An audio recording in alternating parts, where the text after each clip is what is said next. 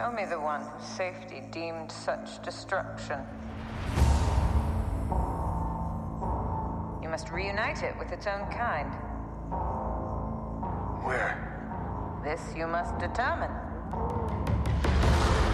The songs of eons past tell of battles between Mandalore the Great and an order of sorcerers called Jedi. You expect me to search the galaxy and deliver this creature to a race of enemy sorcerers? This is the way.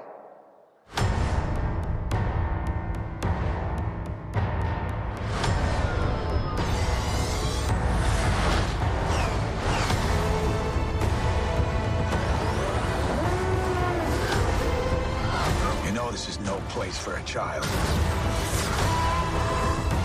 Wherever I go, he goes. So I've heard.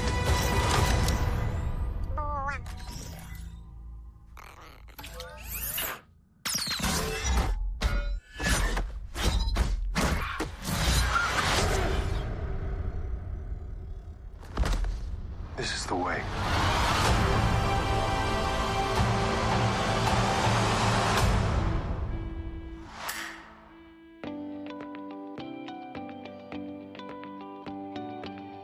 This podcast is sponsored in part by Benjamin Hart. That's me! And yours truly, Zach Arnold. And by participation from listeners like you. So let's tune in to another episode of IPC. IPC. IPC. IPC. IPC. IPC. IPC. IPC. The Intergalactic Peace Coalition podcast. All the galaxies. All for you.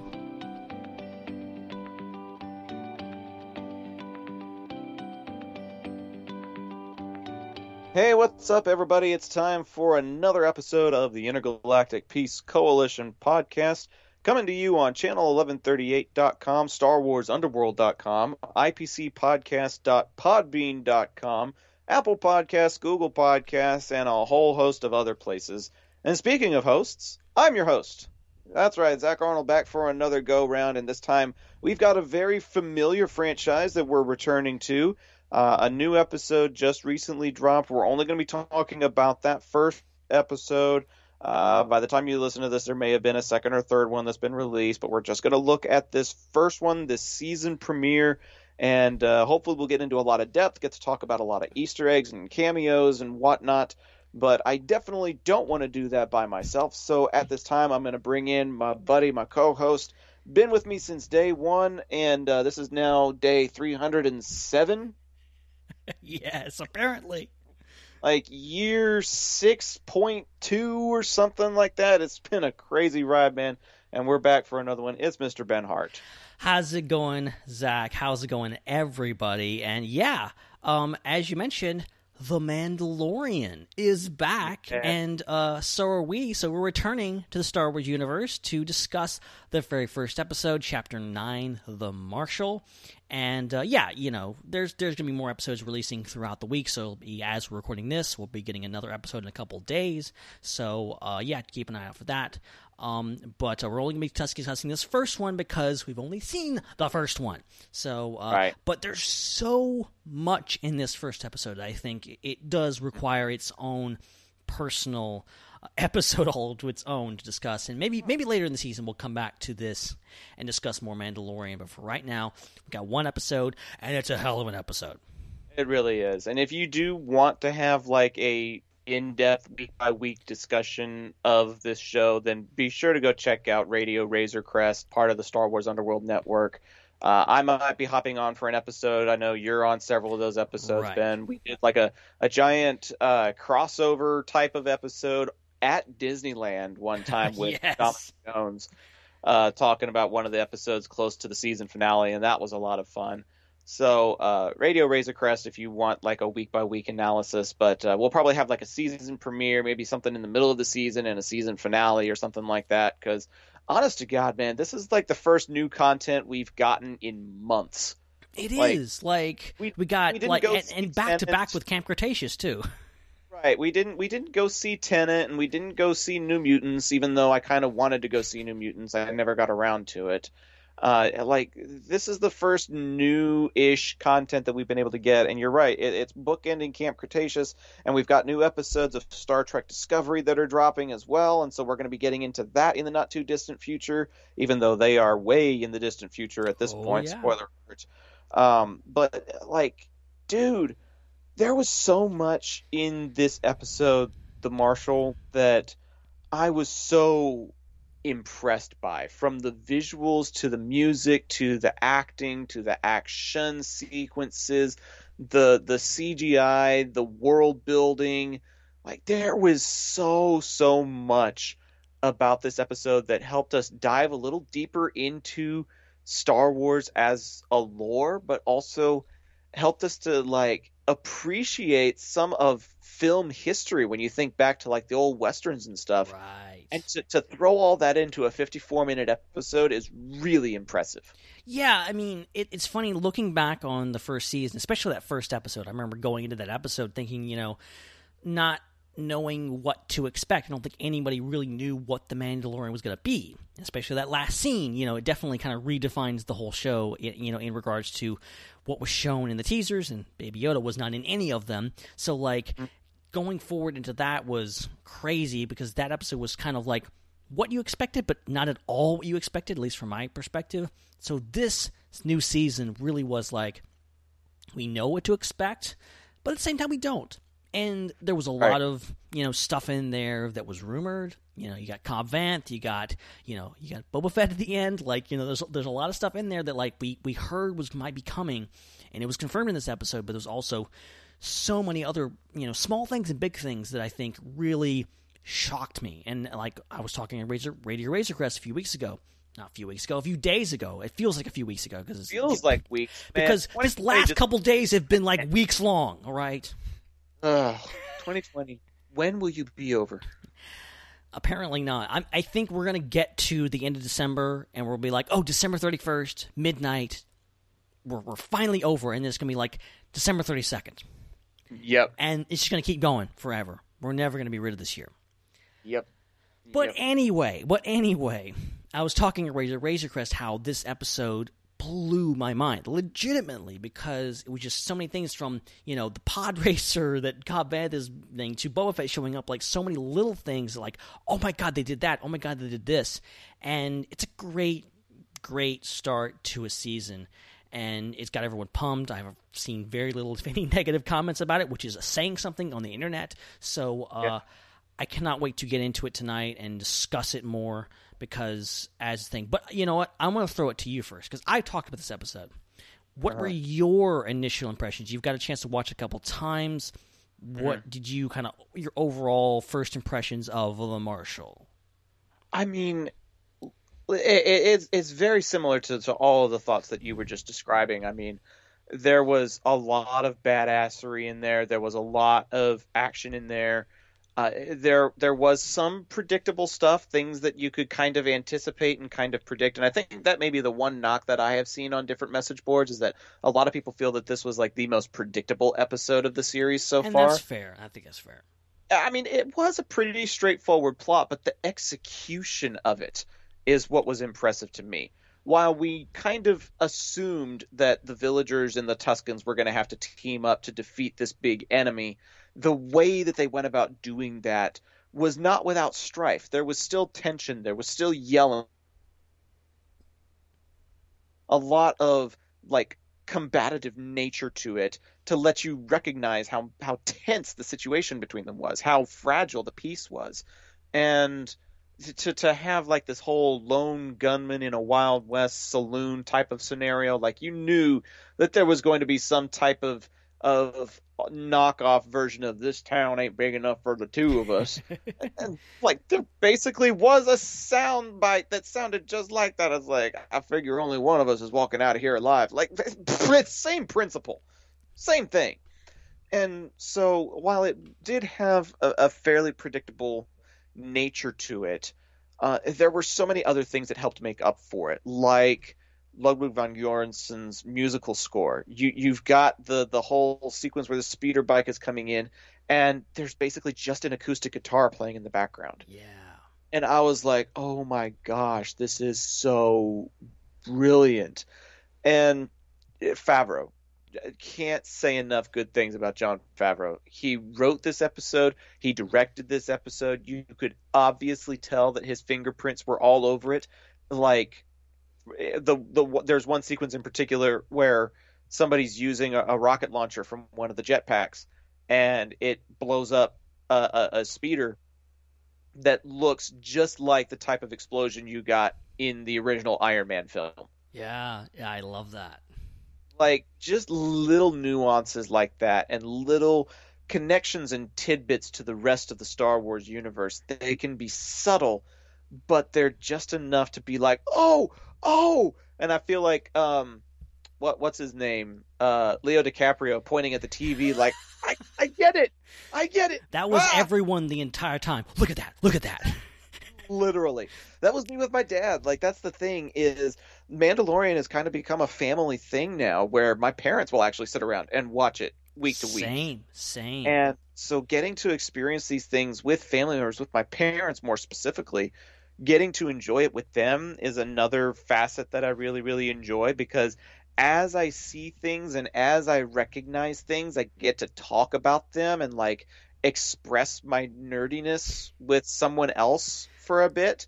And it actually proves useful, because if they have questions, I'll be like, okay, XYZ, 1, 2, 3, yada, yada, yada. Like, I'm answering all the questions in the moment before the next big action sequence takes place. And it's just like helping make the episode more enjoyable. So, like, to me, this is a big payoff for all of the nerddom that I have taken in over the last decade or so. I'm finally getting to put it to good use, and it feels very cerebral and useful with episodes like this. Like, I guess the best example is the Crate Dragon. You know, right? Exactly. Having a Crate Dragon in the official canon now. You know, it was in Knights of the Old Republic. It was in several novels from the Legends canon, formerly EU. You know, it gets referenced, perhaps. Ben Kenobi does the wail of the Crate Dragon in order to scare off the Tuskens in A New Hope. Like, there's little subtleties to it, but to have it like officially official on screen, doing battle with it, that kind of thing, like, that was so rewarding to me. And I didn't even play Knights of the Old Republic, and yet it still felt rewarding to me as a Star Wars fan to have waited all of this time and finally getting to see an actual Crate Dragon on screen. Like, that was so cool. Yeah, and I think, like, there's so much quote-unquote fan service in this episode, like stuff that only fans will pick up on, but it's not necessarily... I really don't think it's too heavy-handed. I think Mandalorian has kind of, for the most part, you know, kind of towed the line and kind of got this perfect balance of, like, giving things that fans will pick up on, a la the Crate Dragon, all the stuff, and even Boba Fett's armor. Like, it's not explicitly stated that this is Boba Fett's armor. It's just a set of Mandalorian armor. Fans know it. Anybody that watched Return of the Jedi knows it. But if you're a new fan coming into this, you may not pick up on that. And, you know, but it still works as a story. It still works as a thing. And there's also things that went over my head, like the whole pearl from the Crate Dragon. Like, I'm like, what is that? And I look online at people that obviously like huge fans of Knights of the Republic, like, oh, that's a thing in KOTOR. And I'm like, that's a super deep cut, because it went right over my head. So, like, that's cool. I had a deep cut like that when I had to go onto the message boards to realize that the faulty droid was the faulty droid from A New Hope. Yes, you got R5. I think is his name in this episode, and unless you actually know the designation R5 from the Star Wars canon, it just looks like another crusty old droid that's having issues. And, you know, when she says, come on, I haven't got all day, honestly, it's hard to find good help these days. Like, it's very dry and sarcastic and just humorous in nature. But then when you compound that with the fact that this was the droid with the bad motivator from A New Hope, like, yes, fans will get it, fans will enjoy it. But if not, the dry humor in the moment is still enough for you to, like, get a laugh even if you don't get the Easter egg. Right, exactly. So, like, it works on the level of, like, you know, it's just a droid. Anybody that doesn't know Star Wars like we do, like, it's just a droid, just another droid. But if you do know that droid, like, it's like, oh my god, and I've watched, like, plenty enough of reactions to, like, some people, you know, will get it. Some people like, oh, you know, they'll just skip right over the scene. Some people are like, oh my god, that's that droid. It's the bad motivator droid. So, like, I think they really got a good balance of, like, servicing the fans, for lack of a better term, giving them these references and Easter eggs, stuff like that, but not doing it so much that it's, you know, like, one of the most egregious things of fan service that I can think of is Rogue One, where you have Jin and Cassian are walking down the street in Jeddah, and then they bump into Dr. Evazan and those guys. And, like, it's not a big scene, but it's like they bump into it, like, you just watch yourself, and like, we're sorry, and they like, the camera holds on them, and it's a whole, like, these people are important, like, look at this, look, and, like, anybody's gonna go, if anybody hasn't, like, watched A New Hope like 10,000 times like we have, they're gonna go, who are these dudes? Why is this important? And they don't show up in the rest of the movie, so, like, it doesn't make any sense, but, like, it's cool, but it also, you can't confuse the audience, you can't confuse the average person. And most people are average people. Us, being super nerds, are, like, in the bottom, like, 5% of people that watch this stuff. So you've got to actually make it interesting for normal people. And if it's good for us, then that's good. But, you know, I think Mandalorian is, like, the thing's everywhere. Like, people come in my work and they're, like, talking about, oh, yeah, have you seen the new episode? Like, people are pumped about this show. Everyone's into it. I've never really seen anything quite like it in this new era, where it's just, at a cultural level, it's so up there, and people are so into it, even people that don't know Star Wars. Yeah, that's true. And I want to visit another deep cut for a moment, if I may. Oh yeah, absolutely. So I forget the name of the Cyclops, the Gor Koresh, is that his name? Gor Koresh is his name, I think. So when he is strung up by the light after the fight, and he tells Mando that he knows of another of his kind on Tatooine, he says, I swear it by the Gotra. I know where you're going with this. Do you remember the Gotra? I think so. I had to look it up to confirm it, but I thought the name sounded familiar. And apparently this is now a canonized reference. But if you're just watching Mandalorian and you hear somebody say, I swear by the Gotra, you probably just think it's their deity or something like that. Like, that's probably the safest bet. But no, he's swearing this information by a radical group of droids that belong to the Separatist army. The droid Gotra, yeah.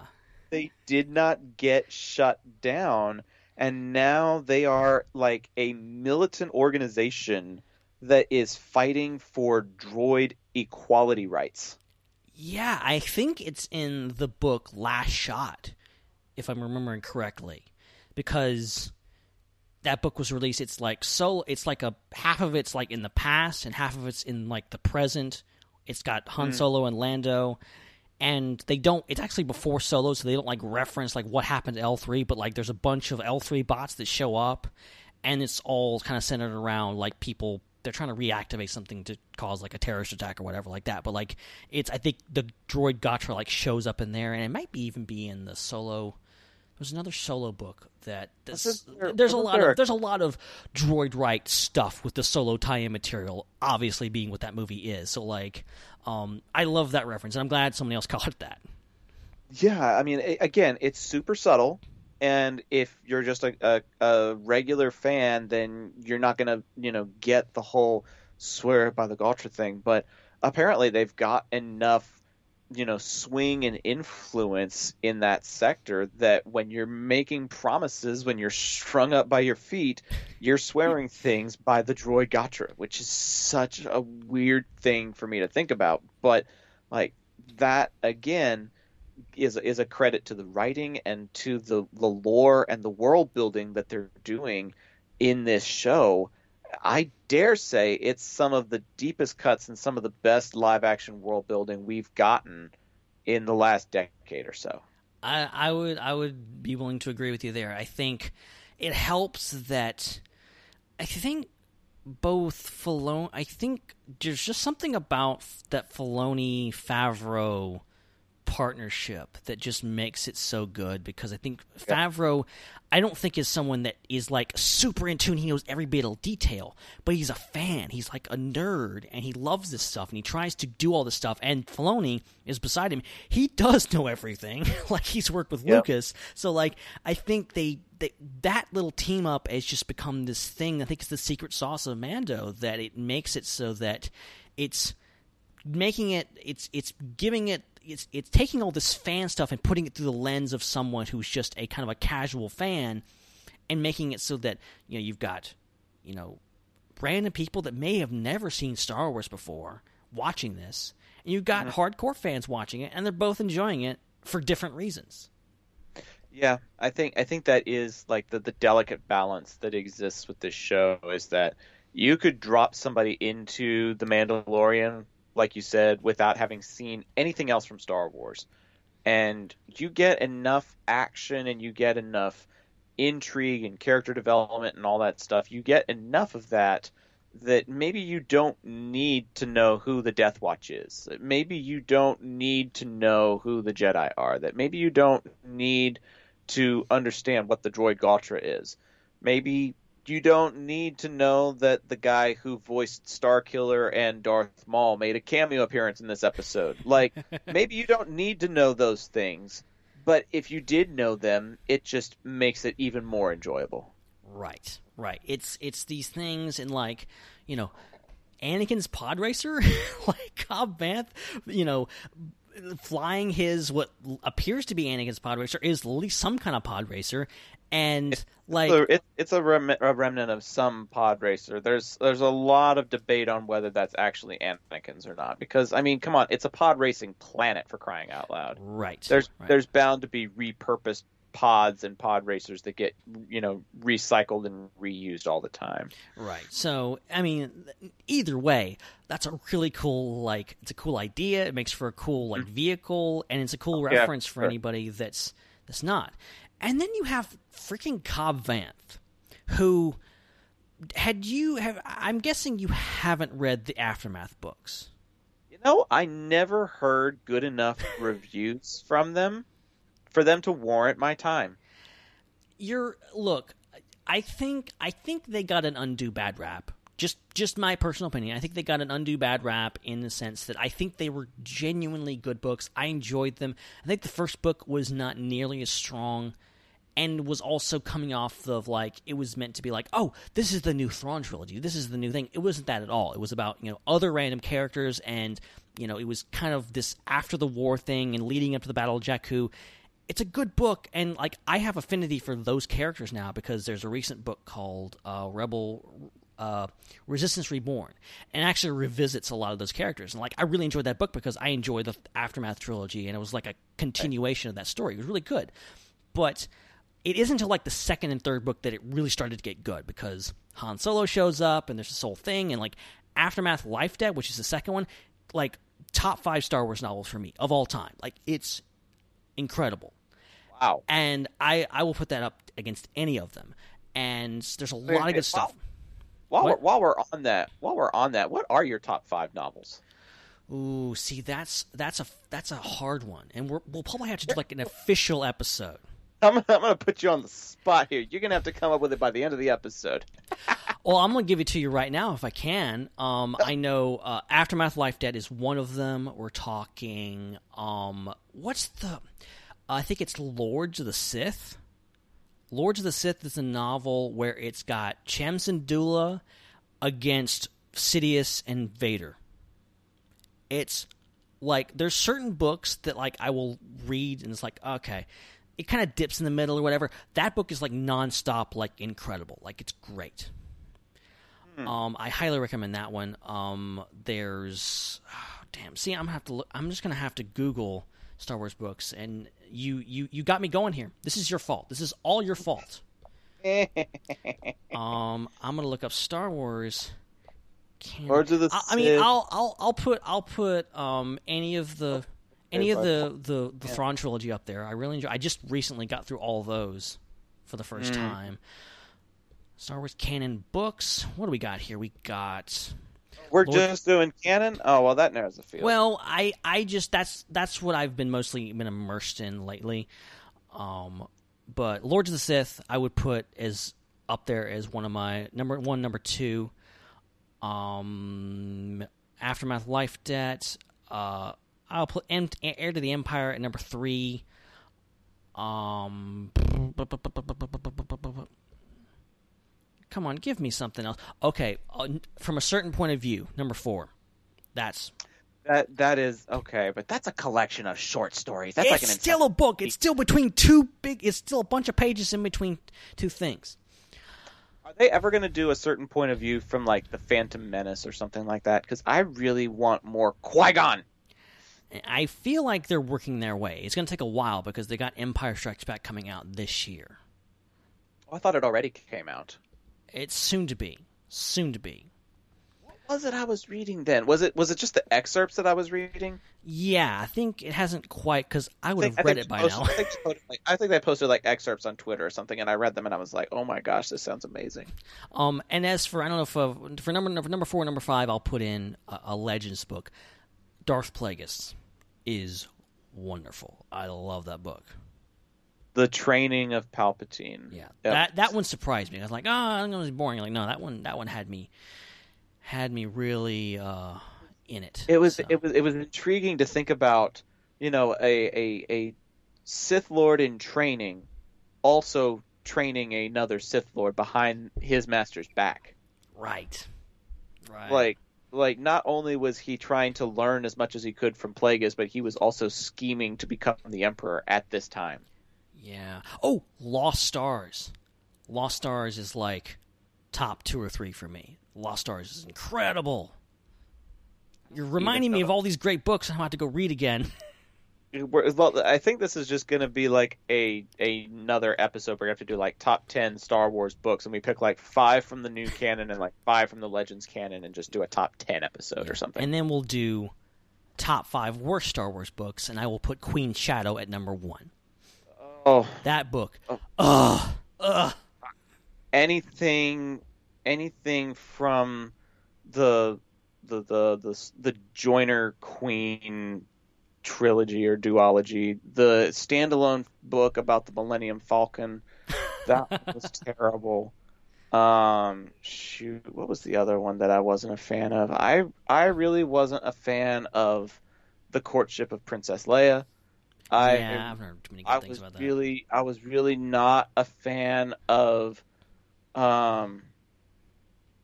what was it? The Truce at Bakura was kind of so-so. What is the one about the border dispute on Ancion? Ooh, that's you had to ask. I can't remember. I forgot what it was, but it wasn't Approaching Storm. Oh, okay. The Approaching Storm. Wow, I got that one booted up pretty quickly. It was slow, man. It was slow, and it really didn't do anything for anybody's character, and like Luminara was just flat and basically a bitch the whole book. Like, why are you here? Why is this a thing? Like, it was the very mundane tasks of the Jedi right before crap hits the fan. Yeah. Like yeah. one of the last normal missions of the Jedi before the Clone Wars breaks out, and I just liked Clone Wars Luminara a lot more than I liked Approaching Storm Luminara. Yeah. I feel you there. And another one, Thrawn. Any of the new Thrawn books just have not grabbed me at all. Oh, really? That's a shame, because I like Thrawn as a character. And I do too. And I know people like them, and you guys love them all you want. Thrawn as a character in the books, outside of the Thrawn trilogy, I'm not a fan. I would recommend Outbound Flight then. Yeah, I need to get that one. if you're interested in something well written Thrawn in nature that isn't part of the Thrawn trilogy, then my best recommendation would be Outbound Flight, because it's still written by Zahn. It still has to do with Thrawn's character, but it's more like an origin story. And in the final battle, he actually learns how to hijack a Trade Federation battleship. Oh, wow. Like he straight up hijacks a Neimoidian ship and uses it against itself. Wow, that's cool. It's pretty badass. And speaking of badass, we've got a badass in Mando who did some pretty badass things in this episode. Okay, going back to this episode. Going back to the Marshal, which is what we were supposed to be talking about all this time. I'm telling you guys, it all connects. It all connects. So going back to Cobb Vanth. Now, Cobb Vanth, for those who don't know, is a character that was introduced not in the actual book, but in an interlude in the first Aftermath trilogy book. And so in the Aftermath books, you'll have like the main story with the main characters, and then it'll stop every few chapters and like give you like a slice of life in like, here's what's going on Tatooine, here's what's going on in Naboo. Like the Naboo interlude is like, it's all about Jar Jar and showing like the fact that he's like remorseful for like, you know, putting in power like the worst person ever. Oh, that's not the one where he's a clown? Yes, exactly. But he's in a clown, he's like in a park, and he's like, well, this is saying that I helped Palpatine get to power. It's nuts. Why is that a thing? There's some odd choices, I will admit. Who read that and said, yep, publish that? It'll make millions.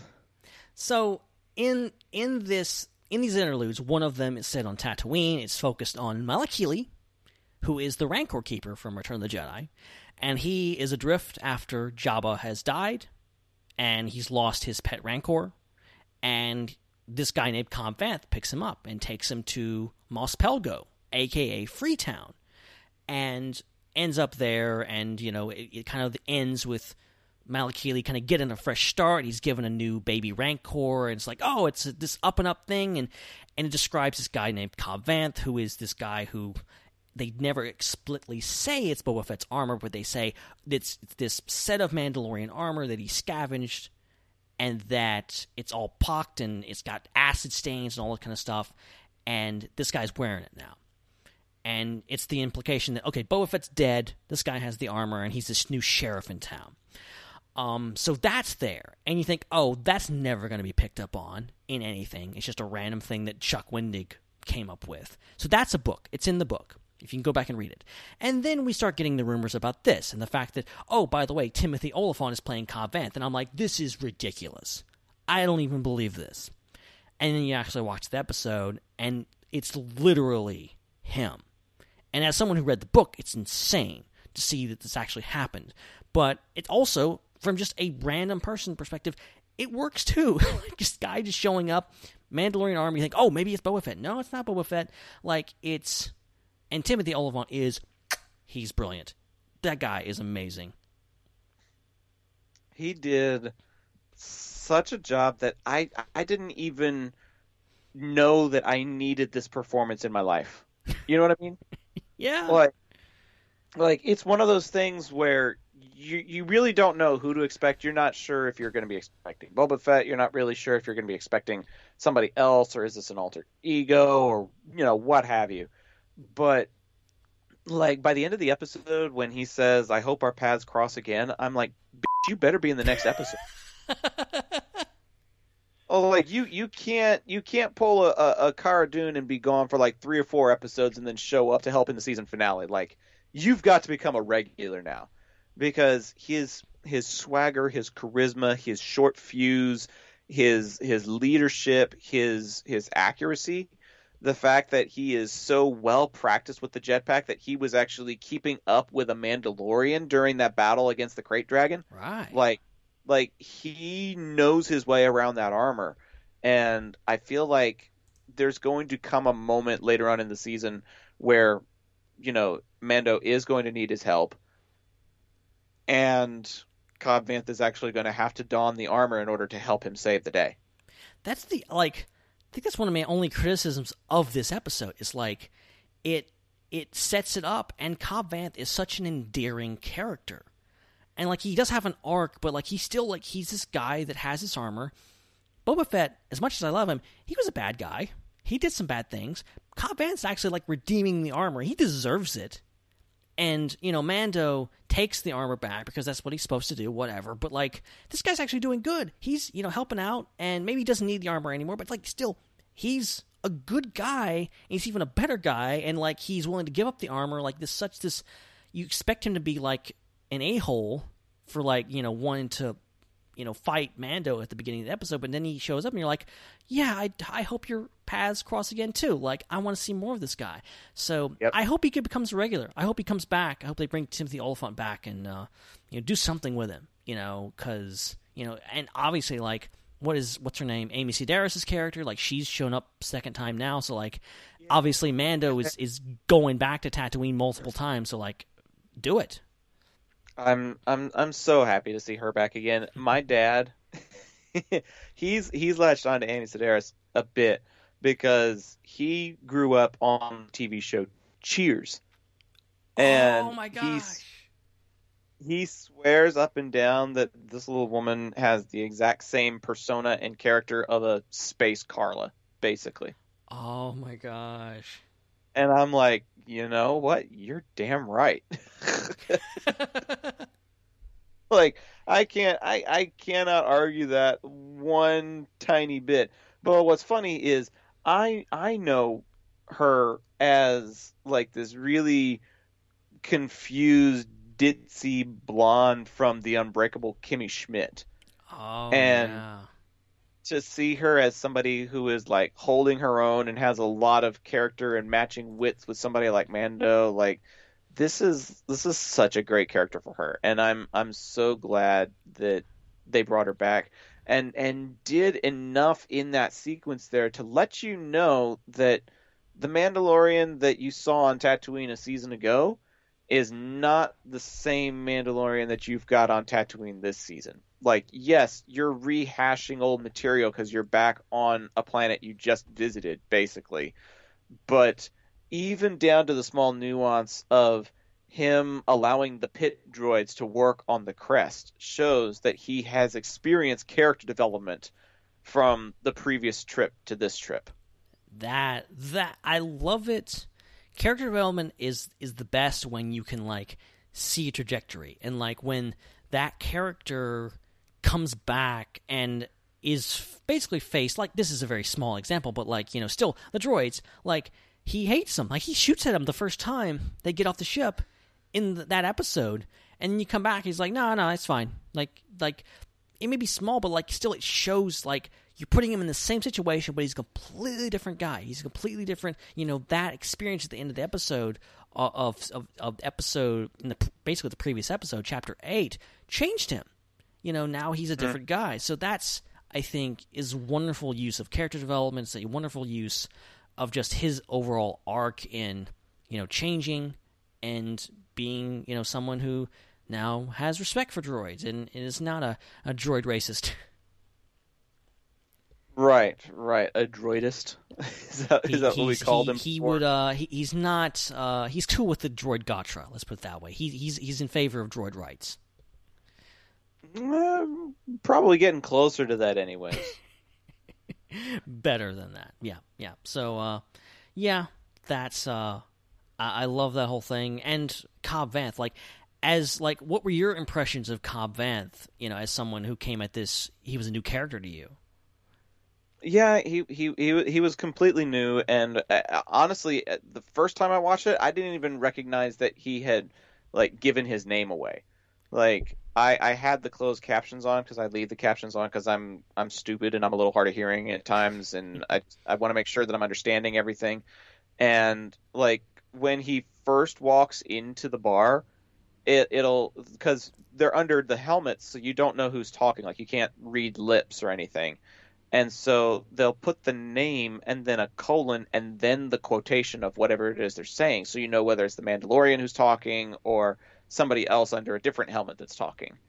And as soon as he shows up in the saloon and like his first line pops up, it shows the name Cobb Vanth. Like it gives it away before he even announces his name. Oh wow. So, okay. Yeah, before he even says what his name is, because he's got the helmet on, it shows his name in the quote in the closed captioning. Interesting. And so it took me a while to register that he even said who he was, because according to the closed captioning, we're just supposed to know, hey, this is Cobb Vanth, whoever that is. Like, it could have said Marshal, it could have said Stranger, it could have said anything, but no, it like gives his name away right off the bat. And so I was like, okay, well, this isn't Boba unless this is some sort of alter ego or whatever. And I just tried to roll with it. You know, I just tried to embrace it for what it was instead of hoping that he would be somebody who wasn't. And just kind of rolled with it. And as soon as he took the helmet off for the drink, I was like, oh, he's no Mandalorian. Right. But, I mean, honestly, can I be kind of weird and say that I was more excited by the Weequay barkeeper cameo than I was by Timothy Oliphant showing up? Really? Like, I this is so weird of me, and maybe this will be a hot take, but Okay, no, don't feel bad. A fellow weirdo here. No judgment. No judgment. Well, I might get judgment from other people, though. Like, there might be somebody that, like, comments on this Twitter thread or whatever. And, oh, like, screw those guys. But I was just very, very into seeing the repetition of the Star Wars lore showing up in little subtle ways. I really could not care less about who was under the helmet because I had never seen anything Timothy Oliphant had done before up to this point. Okay. I had no knowledge of his previous acting experience. My entire knowledge of Timothy Oliphant is based on this one 54-minute episode of TV. That's all I know him from. And so I guess I wasn't anticipating much or getting excited about much or trying to hope for very much from him because I didn't really have much to go off of. And my whole thing that I was really paying attention to in this episode was trying to recognize other creatures and characters and species and stuff like that, like seeing the two Gamorreans fighting in the ring at the beginning of the episode. I think I enjoyed that more than Cobb Vanth's introduction. Seeing the Weequay barkeeper, I was like, it's a Weequay, all right, it's like Hondo's cousin or something. Like, I got excited over that, and then I got excited over what was it? I think they're called the Mastiffs. I think Mastiffs. Yeah, I got excited too. Yeah. I got excited seeing Mastiffs more than I got excited about seeing Cobb Vanth because, again, didn't know much about him, didn't have many expectations, but it was such a cool callback to, you know, having a better understanding why Jabba chose Gamorreans as his personal guards. You get to see some of their fighting in person. Like, you get a first-hand look at what they're capable of in hand-to-hand combat in this episode. You get a reminder that Tuskens have pets. Yeah. And they're pretty badass looking. And even though the only other time you saw them was when they were getting slaughtered by Anakin in Attack of the Clones, there's a continuity there. That wasn't just one thing that one tribe did. This is something that all Tuskens do. They have Mastiffs.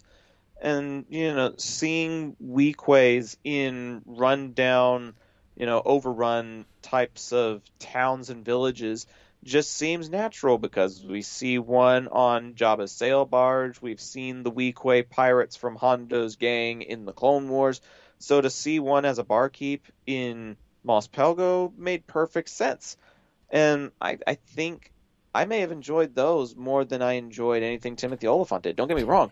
Like I said, ton of charisma, ton of great moments, but he's just like one piece of a much bigger puzzle that I was consuming. Well, it kept like being, like I said, mind blown. Like for me, like it kept rolling with, like, you know, Cobb Vanth shows up, and then like you have the Mastiffs, and like I was in disbelief. I'm like, those things from Attack of the Clones. Like, I didn't even know what the names of them were.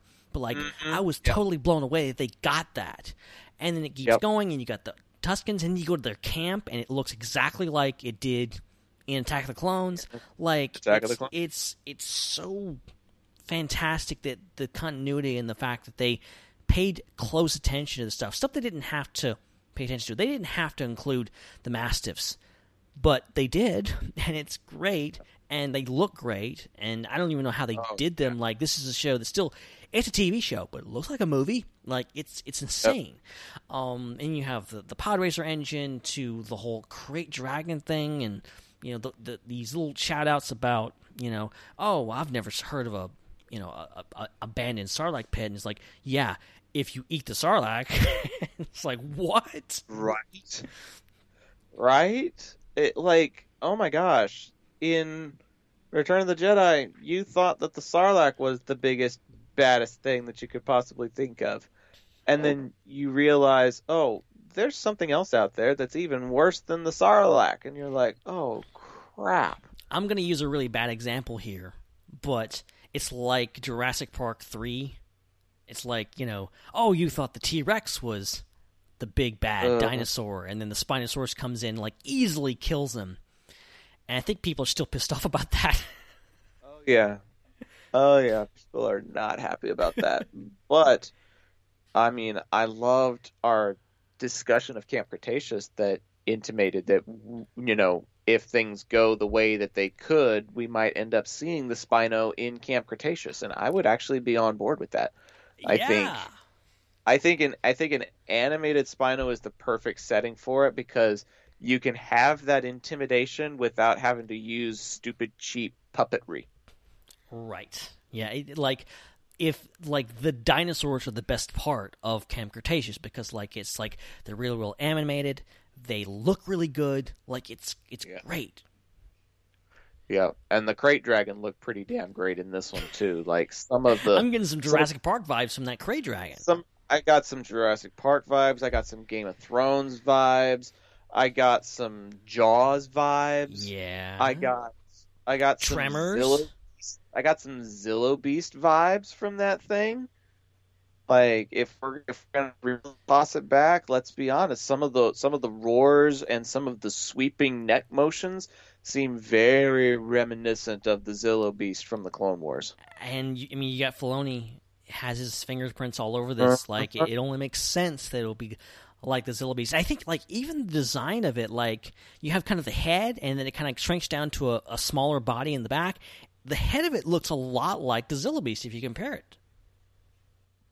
Well, it looks a lot like Drogon from Game of Thrones too. Like, yeah, there was definitely one some, like, not actual because dragons aren't real, but, like, some actual, like, dragon influence on the design.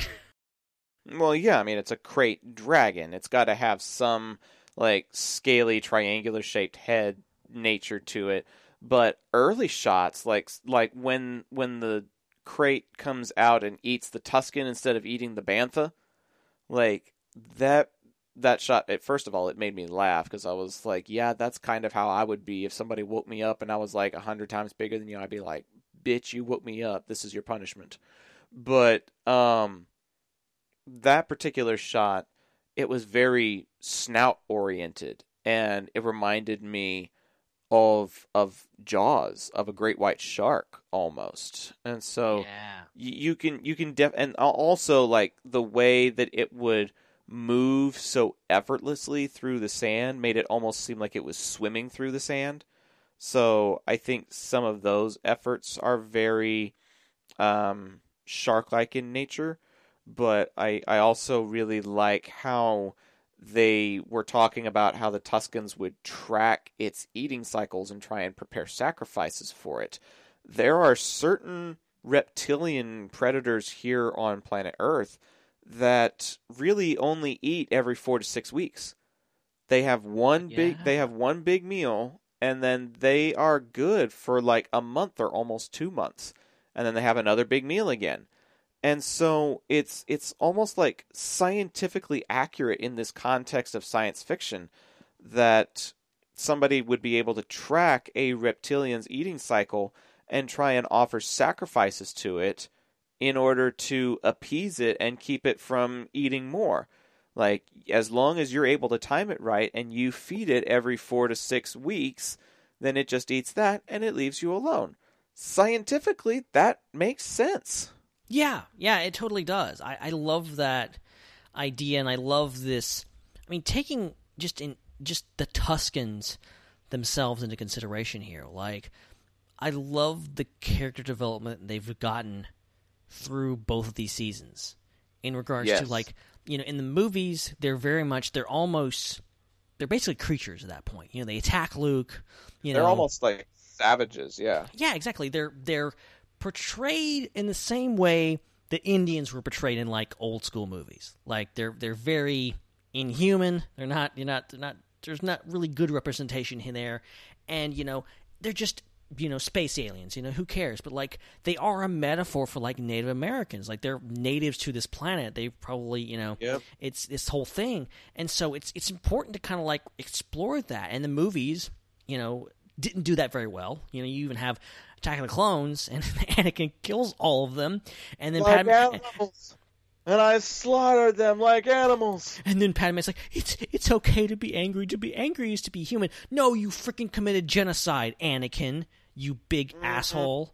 Well, okay, that's a whole other story, because I think Padme's got daddy issues, and she, like, ate all of that up from Anakin because she's got daddy issues. And look, she thought, if I can't fix my dad, then maybe I can fix him. Like, oh, they are so if there's toxic. anything to be taken away from Attack of the Clones, and there's many things to be taken away, is that both Anakin, people put it on Anakin, but, like, both Anakin and Padme have serious issues. They are messed up in the head, all right? Yep. Anakin does a lot of crazy stuff, and Padme's like, oh, it's okay. No big deal. Genocide, just because you lost your mom, no big deal. Like, it's just, we're not even going to get into that right now. We'll talk about that later.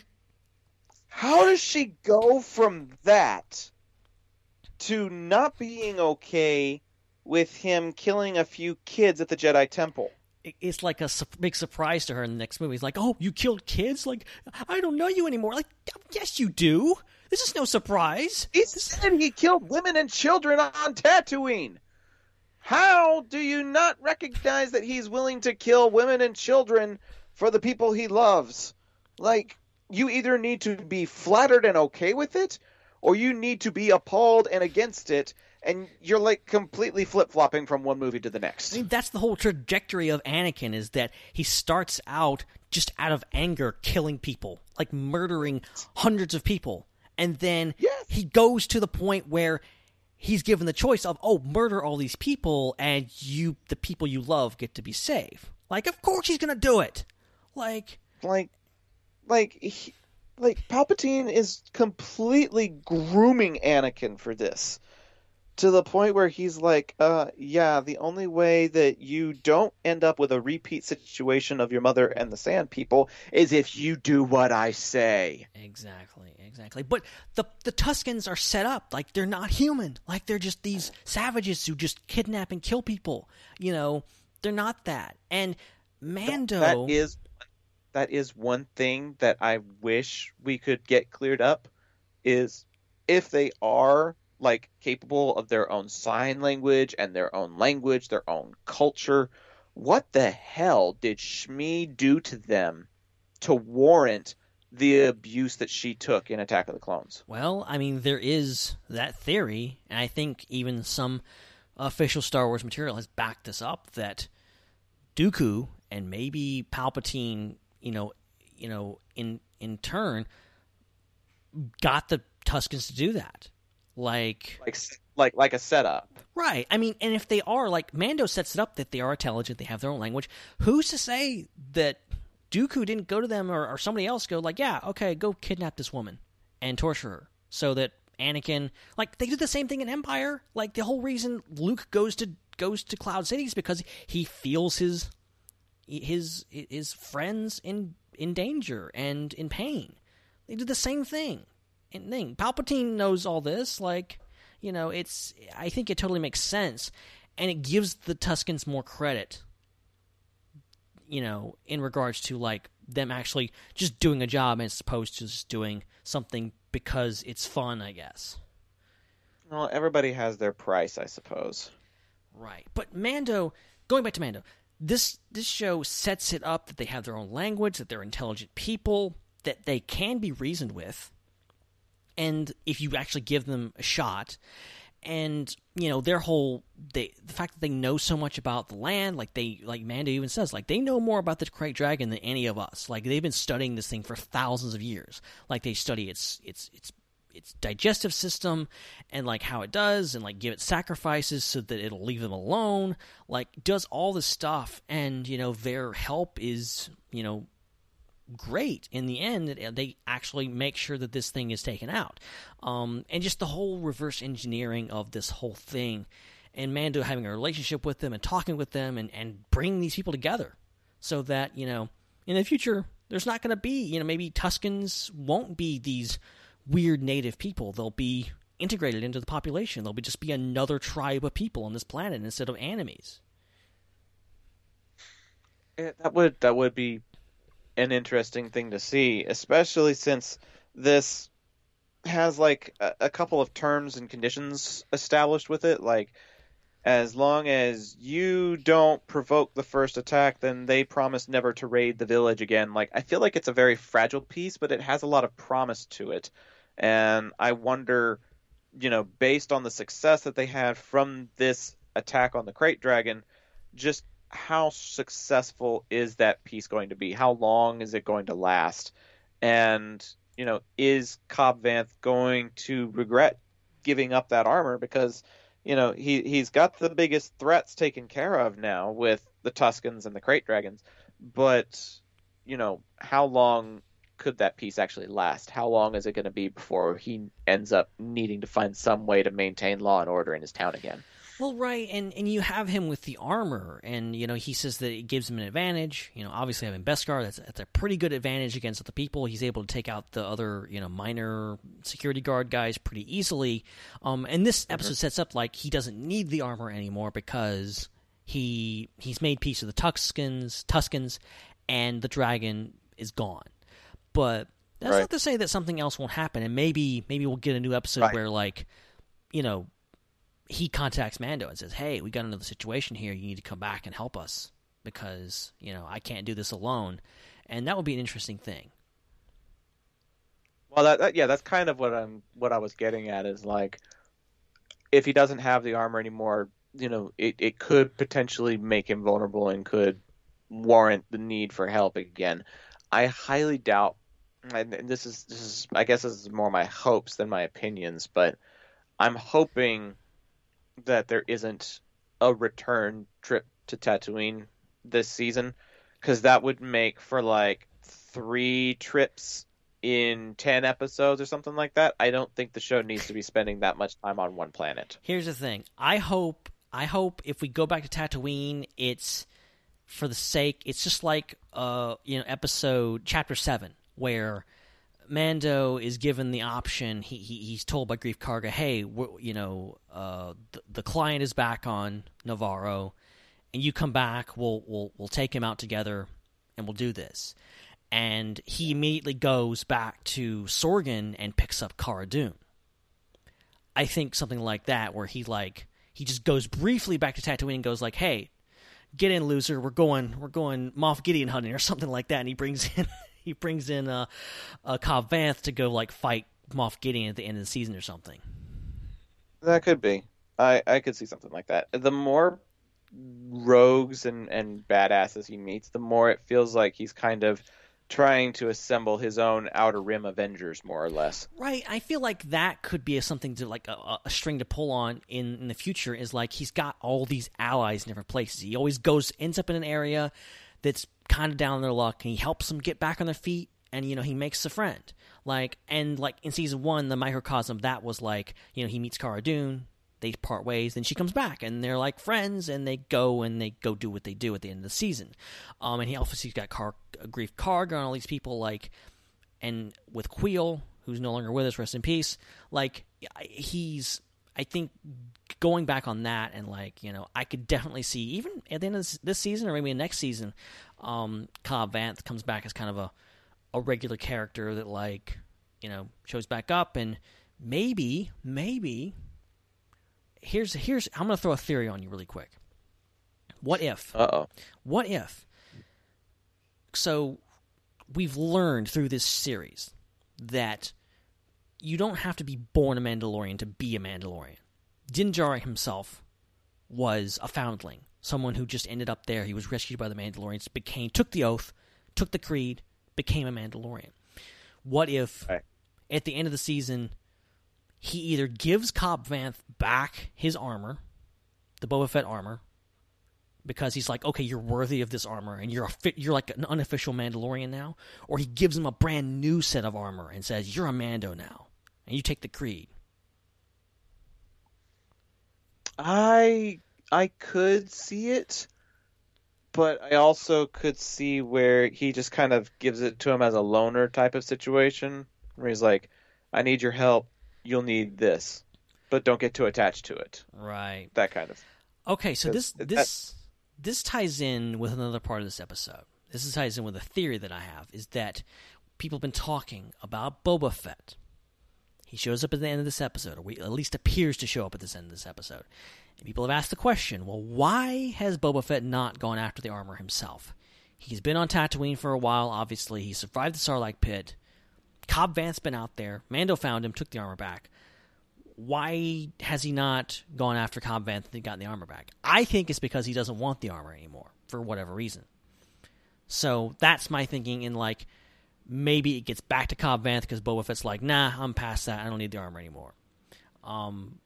Or, it just, I don't know, maybe there's a confrontation coming up where, Cobb Vanth needs to come back in the picture because Boba Fett's being an antagonist. I don't know.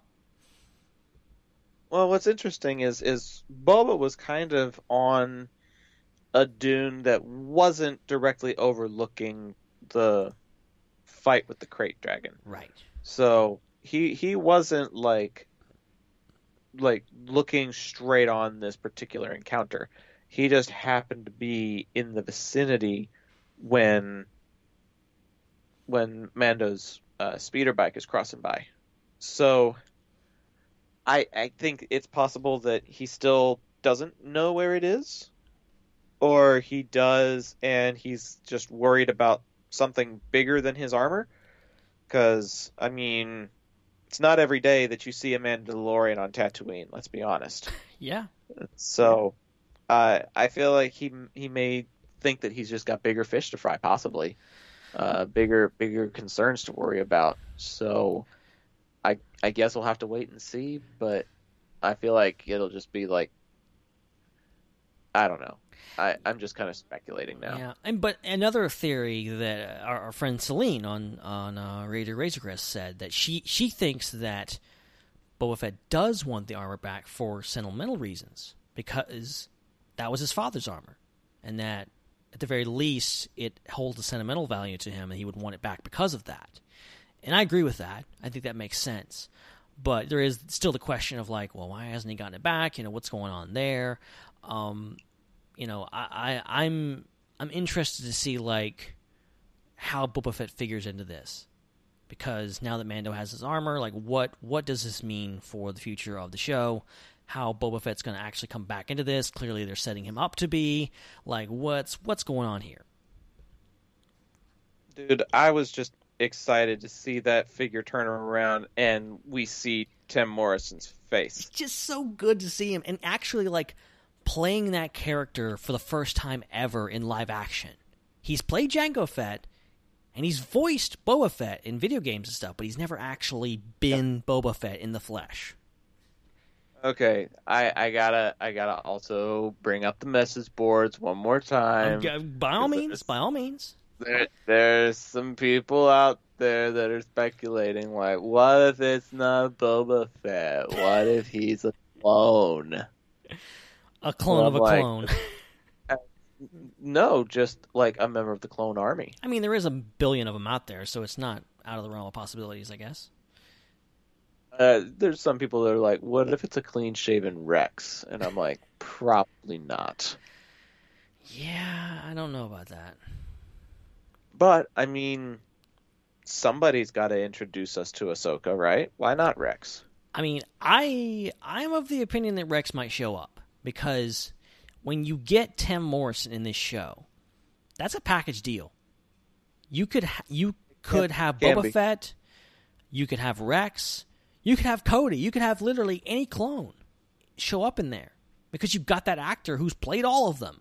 Like, it could work. The guy that's the temp. Yeah. That's the nice thing about having the clone templates like that, is it could be like, yeah, this is the right designation, but they're just like 30, 40 years older now. Yeah. And so I like that idea. I think the implication in this episode is that it's Boba Fett, and I think you don't need to fake that out. It needs to be Boba Fett. You don't need to come up and say, "Oh, well, I'm actually Captain Rex." Like, nah, you need to stay with the program here. Don't fake people out because you've shown his armor.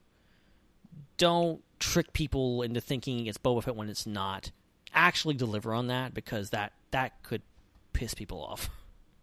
Well, and here's the other thing too. We were mentioning earlier about how accessible this show is to the common viewer. If it was somebody like Rex, all of a sudden you're isolating a very large percentage of your viewership, because they'll have no idea who Rex is or what the purpose is. Right. If you do Rex, you need to do it in a way that introduces him. I think this teasing, with Boba Fett, like, people are going to go, oh, who's this? Maybe they'll look it up online, or maybe they'll find out later. But it still ties in with the plot of, this is Boba Fett's armor. You recognize that if you've seen the movies. This is Boba Fett coming in, and I recognize that guy. It looks like Jango Fett. What if that's Boba Fett? Like, people that don't know the movies can make the connections. They're not going to make the connection that it's Captain Rex. They're just not going to go that far. Whereas people like us who are uber nerds definitely will. I think you make some points, bud. I think we're making a lot of good points here. I think we are, and I think we need to hit the pause button before we make too many good points all in one. We'll just blow people's minds here. If we're not careful. Right? We got to pace ourselves just a little bit here. So we're going to say hi to our patrons real quick. We're going to hear from some of our friends and our partners, and we'll be back to continue talking about Chapter 9, the Marshal, in just a moment. Don't go away.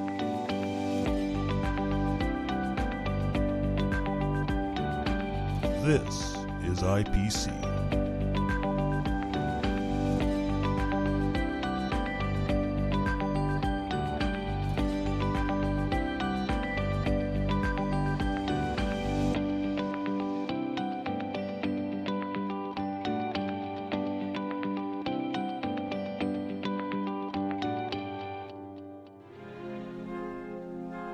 Greetings, this is Obi-Wan Kenobi, and I have drifted into the underworld. The Star Wars underworld. I have a bad feeling about this.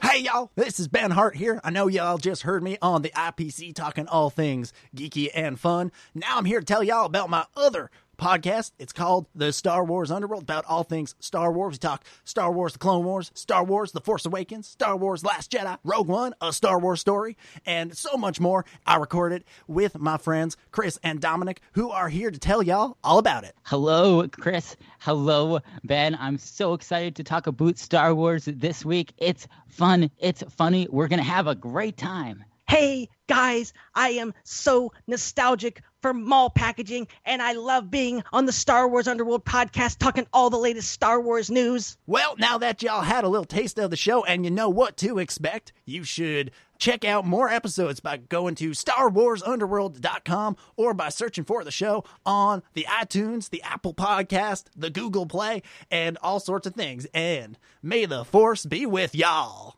It's a wrap, eh?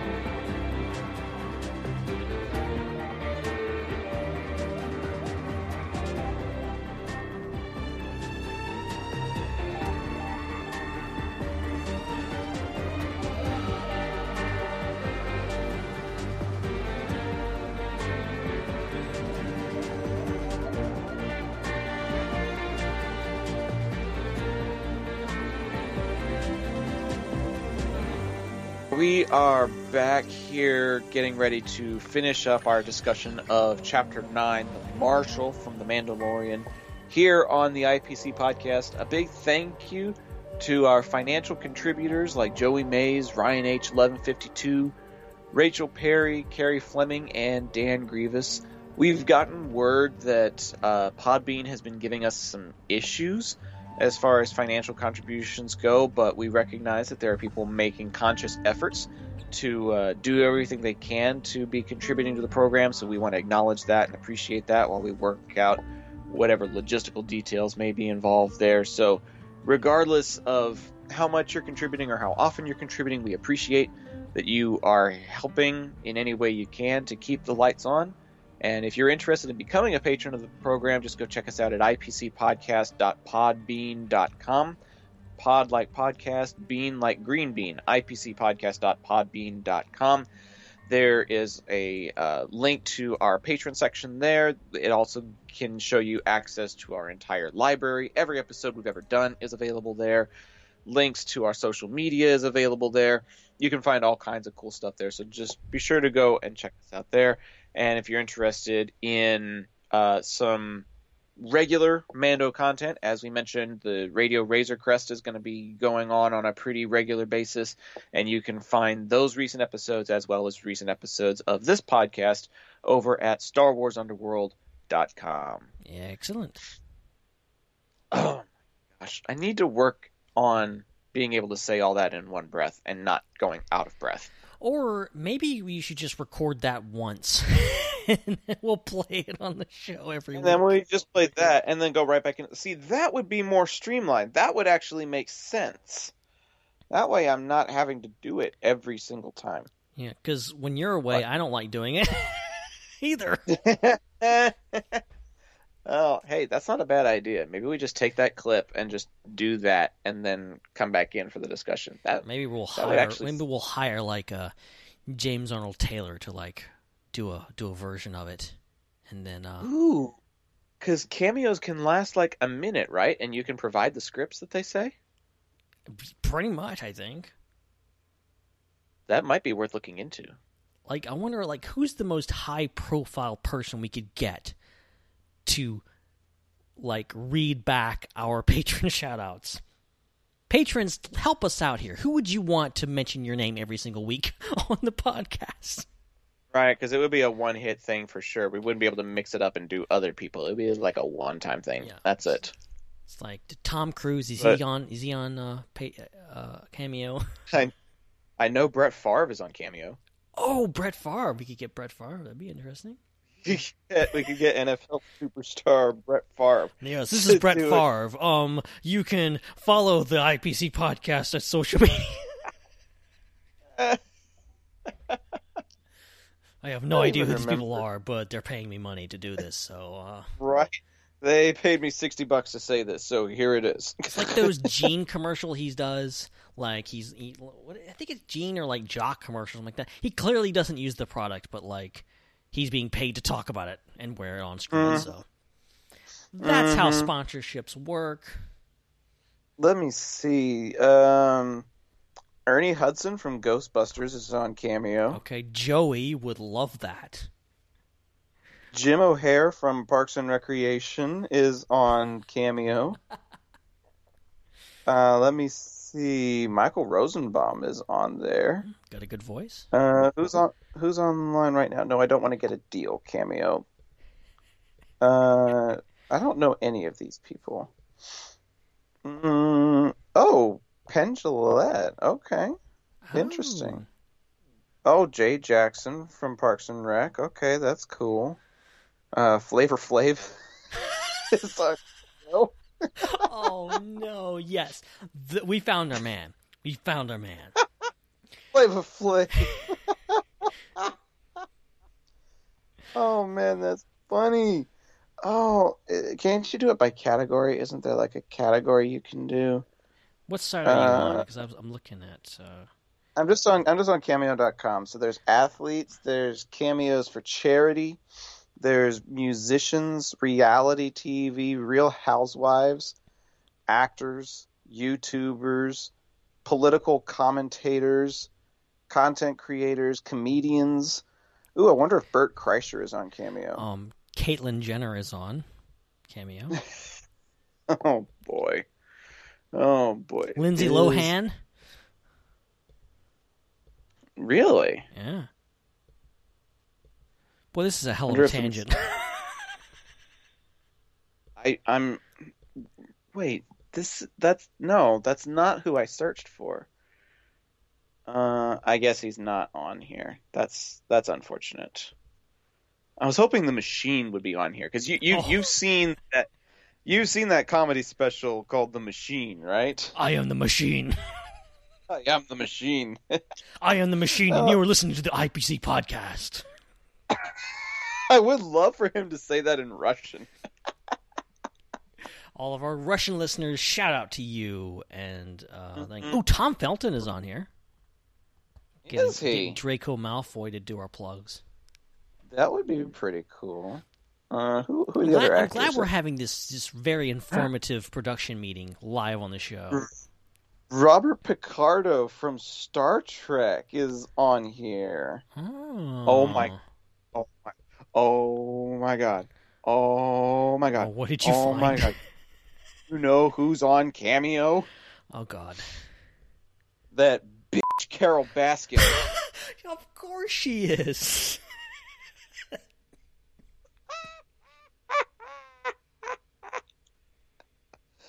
Oh my gosh, this is ridiculous. LeVar Ball. Oh my god. Pro wrestlers, gamers, models, and more. You can get Santa Claus on a Cameo. Santa Claus. Richard Karn from Home Improvement is on here. I wonder if Tim Allen is on here. That would be pretty cool. Athletes. Where's the ones that was actors? Categories. Oh, there's a whole category for The Office. What? Who are these people? I don't recognize any of them. Oh, Oscar Nunez. Okay. Kate Flannery. Okay. Gilbert Godfrey. Can you imagine? Is he on there? Apparently. You're listening to the IPC podcast. Oh my gosh. Leslie David Baker. Stanley himself is on Cameo. Oh my god. Wait. The guy. Okay, let me look at this. This guy named Larry Thomas is on here. Do you know who he is? He's Thomas, the frickin' soup Nazi from Seinfeld. No way. You can get the soup Nazi to say stuff. No way. That is amazing. Wow, you can get a lot of actors from Game of Thrones to do a cameo. Oh wow, James Cosmo from Game of Thrones can do a $50 cameo. Oh my gosh. Jamie Farr from MASH. What? Klinger. Wow. Roger Ashton Griffith. Oh, dear God, I'm not paying $100 for that. No. David Bradley, Eugene Simon, Julian Glover. You can get Julian Glover to do a cameo. Oh, my God. The Julian Glover? From Empire Strikes Back. He's also in Game of Thrones. I thought he died. That would be a really awkward cameo. Just silence. I'm going to have to look that up. I swear he wasn't still around, but maybe I'm wrong. Office, TikTok, New England Patriots have their own category. How? Oh, there's a whole category for Disney. Okay. Oh, boy. Michael Biehn from Terminator, who's supposed to be in Mandalorian at some point. Fred Stoller from... Okay. Yeah, there's Gilbert Gottfried. Okay. Who's Kevin Chamberlain? I don't... Oh, he's from a TV show. That's why I don't recognize him. Billy This Boyd. is like live action. This is like live action Disney. I don't recognize any of these people. Oh, Jonathan Freeman, Jafar from Aladdin will do a $50 cameo. Oh, that would be good. That would be good. Kathy Najimy will do one for $200. Oh gosh. I didn't realize like how many people are freaking on here. Yeah, man, this is a really good side hustle. The announcer from the Dallas Stars, like the in-game in-house announcer, is on Cameo, and he will introduce people as if they were part of the starting lineup for the hockey team. Wow. See, now I have to get famous enough to get on here so people actually want to hear my voice so that I can actually make money on this. Right? Dadgummit, Aubrey Plaza's not on here. Man, if I could get her to say hello to me, even from a cameo, oh my god, that would make my day. Oh, gosh, is Tina Fey on here? Now I'm just looking up Steven Schinder in the chat saying, "This is the content I'm here for." We're just browsing Cameo on the show. Oh my gosh. Okay, I gotta go to the Cameo homepage because I am lost. New and noteworthy. NFL football player Leonard Fournette will do a cameo for $128. Ooh, could I get Peter Dinklage? Would he do a cameo? I don't think he's that desperate that he needs to do cameos yet. Who are these reality TV people? I don't recognize any of them. I'm so glad that I don't recognize any of these people because that means I don't watch reality TV. Yep. Same. Robert Picardo. Yep, there's the soup Nazi. Colin Mockery! The comedian from Whose Line Is It Anyway? Oh my gosh. Freaking love that show. Dang, Hugh Corshi? Panaka from Phantom Menace, he's on here. Panaka? Really? Yeah, Panaka.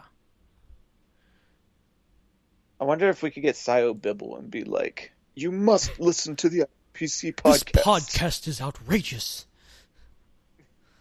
It's a democracy. No way, Larry Hankin. Oh, that's Mr. Heckles from Friends. Oh, really? There's Jamie Farr. Mario Cantone. I'm glad I don't watch that show. There's a Robert De Niro impersonator who does cameos for $9. I saw that. Oh, you got David Hasselhoff and Charlie Sheen. Phil Lamar. Oh, that guy's a legend. Oh, a famous voice actor. He could do like 3 or 4 voices all at once. Bringing it back to Mandalorian, Bernard Bullen, Din Djarin's daddy, is on here. Oh, really? Ooh, Greg Proops will do a $40 cameo. I don't care what universe you're from. That's gotta hurt. Jonas Swatomo, Chewbacca, he's on here. Really? Chewie's on here? Yeah. How about that? So is Billy D, apparently. Oh, that's actually kind of sad that Billy D has to resort to something like this. I think he's still living off that Rise of Skywalker check, I would think. I think he's okay. Nana Visitor from Deep Space Nine. There's another one of my crushes, unfortunately.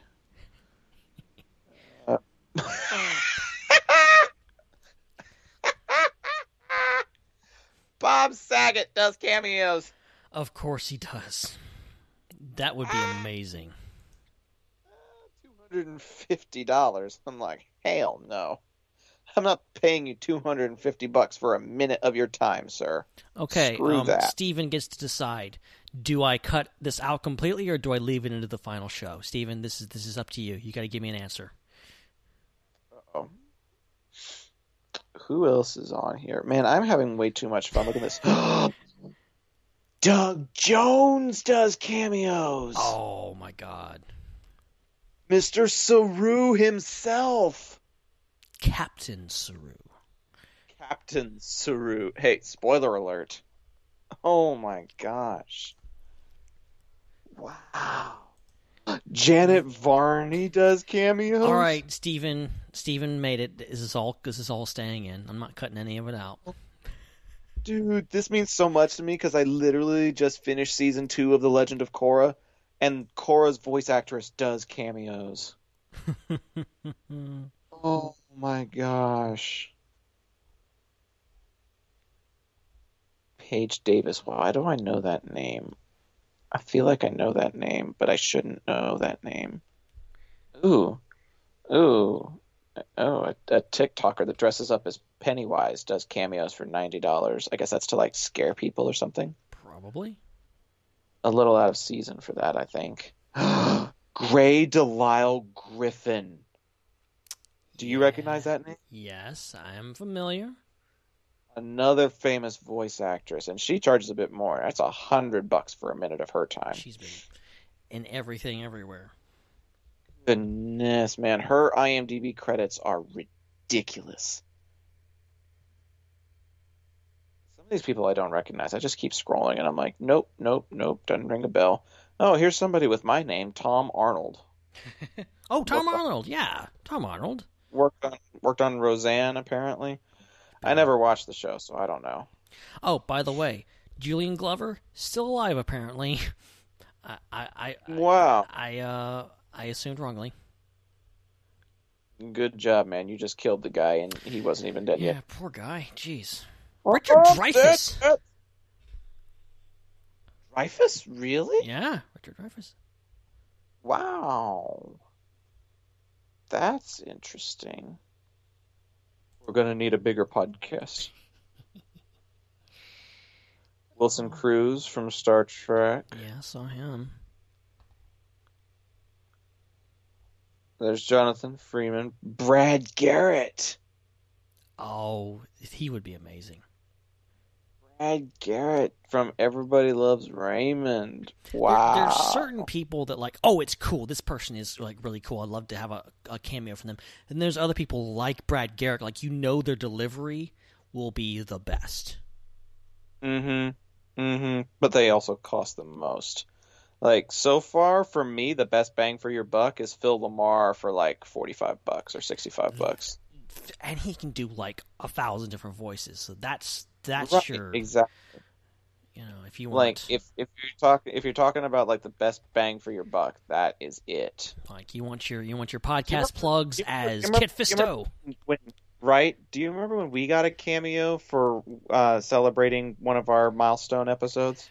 We did indeed. We got Tom Kane wishing us. I think it was it 250? The 250 or 300. It's been a while. No, it wasn't 300 because we just did 300. And a bunch of really awesome.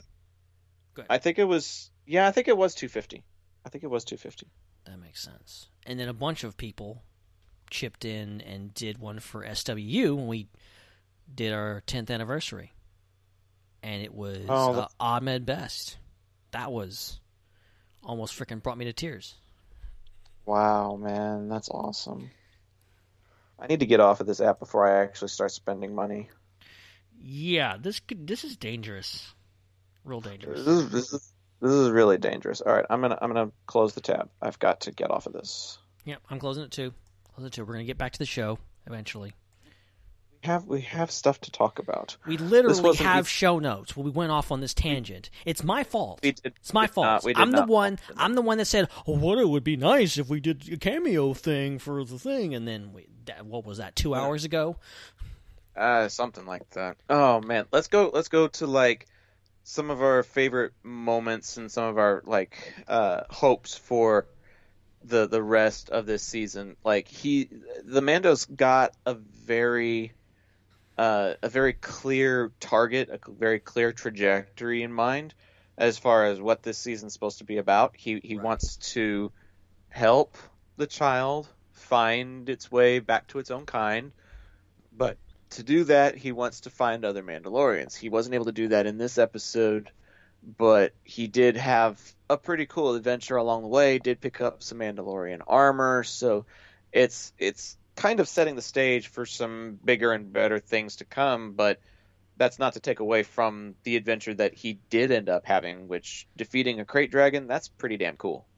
Right. Like, he starts this episode, he's going in to see Gor Koresh. Like, yeah, I need to find other Mandalorians. I'm not sure why, because, like, you know, he talks to the armor, and the armor's like, go find his own kind. Like, go find this baby's kind.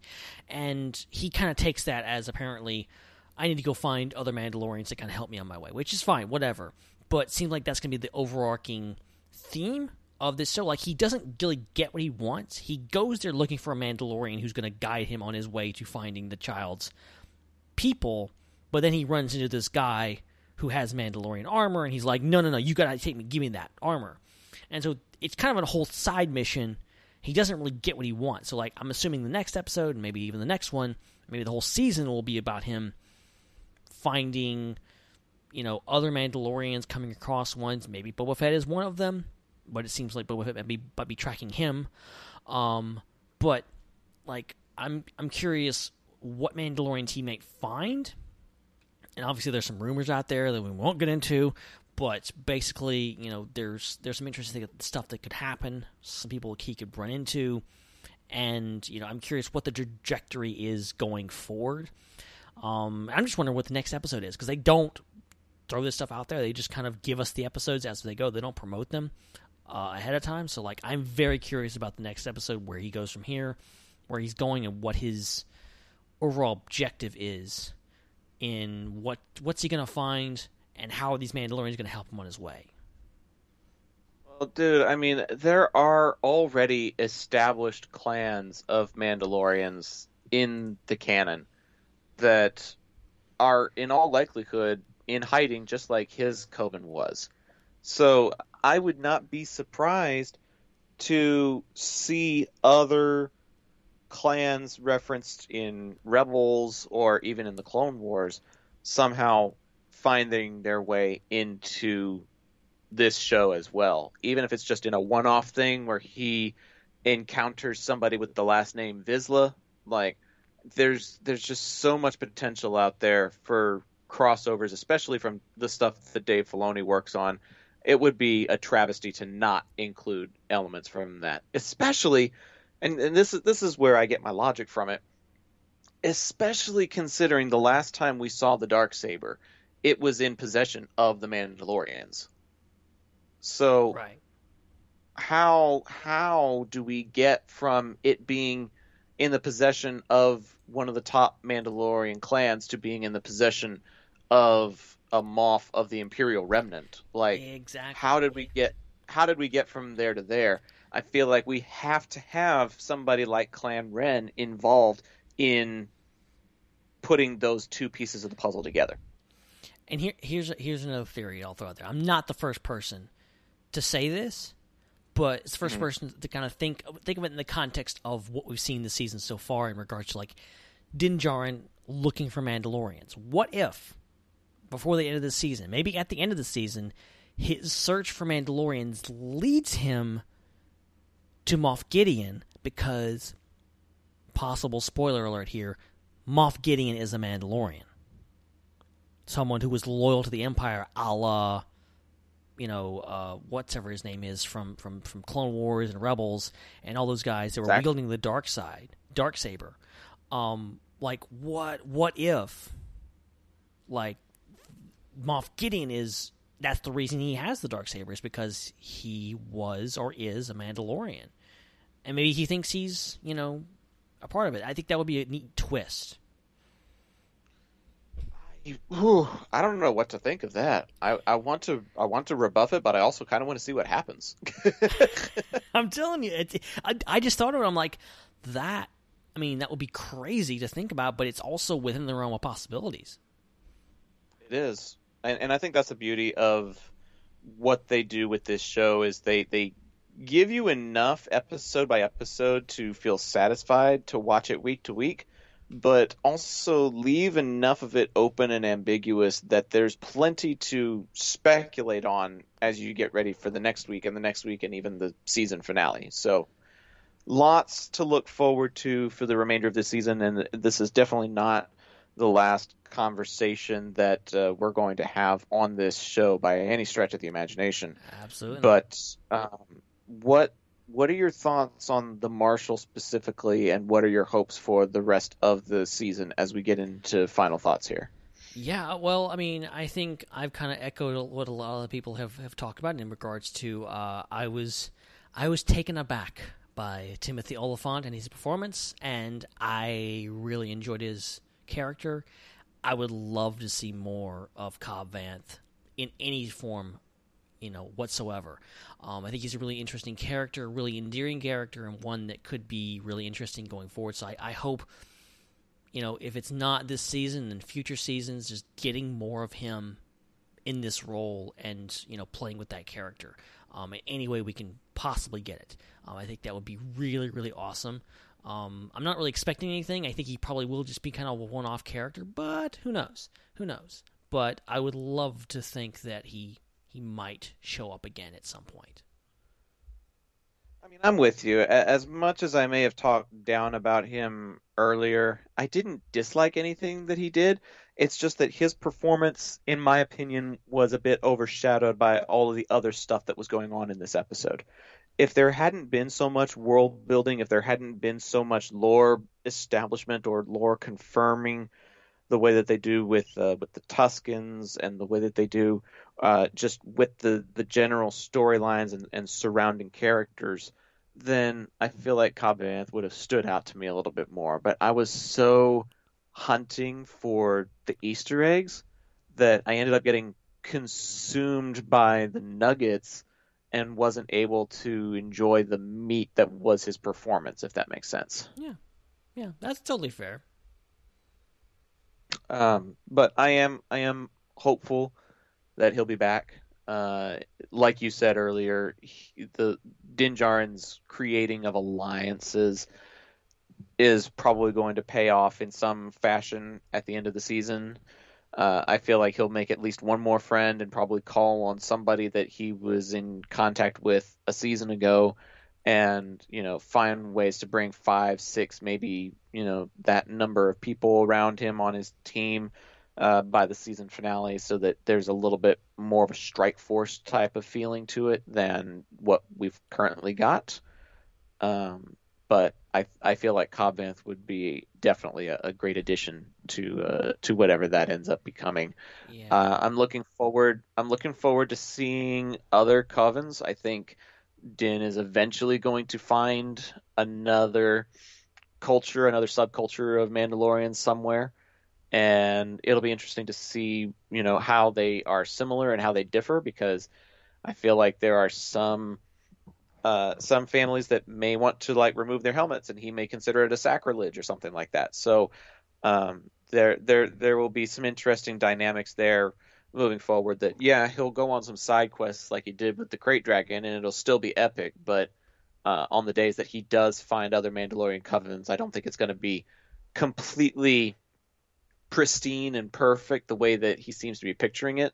I feel like there's going to be some bumps and bruises. There's going to be some rough spots as they encounter one another, and I think that could make for some really good TV too. So I'm very hopeful for what the rest of the season holds. Yeah, absolutely. And I like your idea that you mentioned earlier of this Outer Rim Avengers, the idea that people are going to come together, and the idea that he has these smaller missions, but it's all leading up to something, and he makes these connections with people for a reason, the Force is guiding him, for lack of a better term.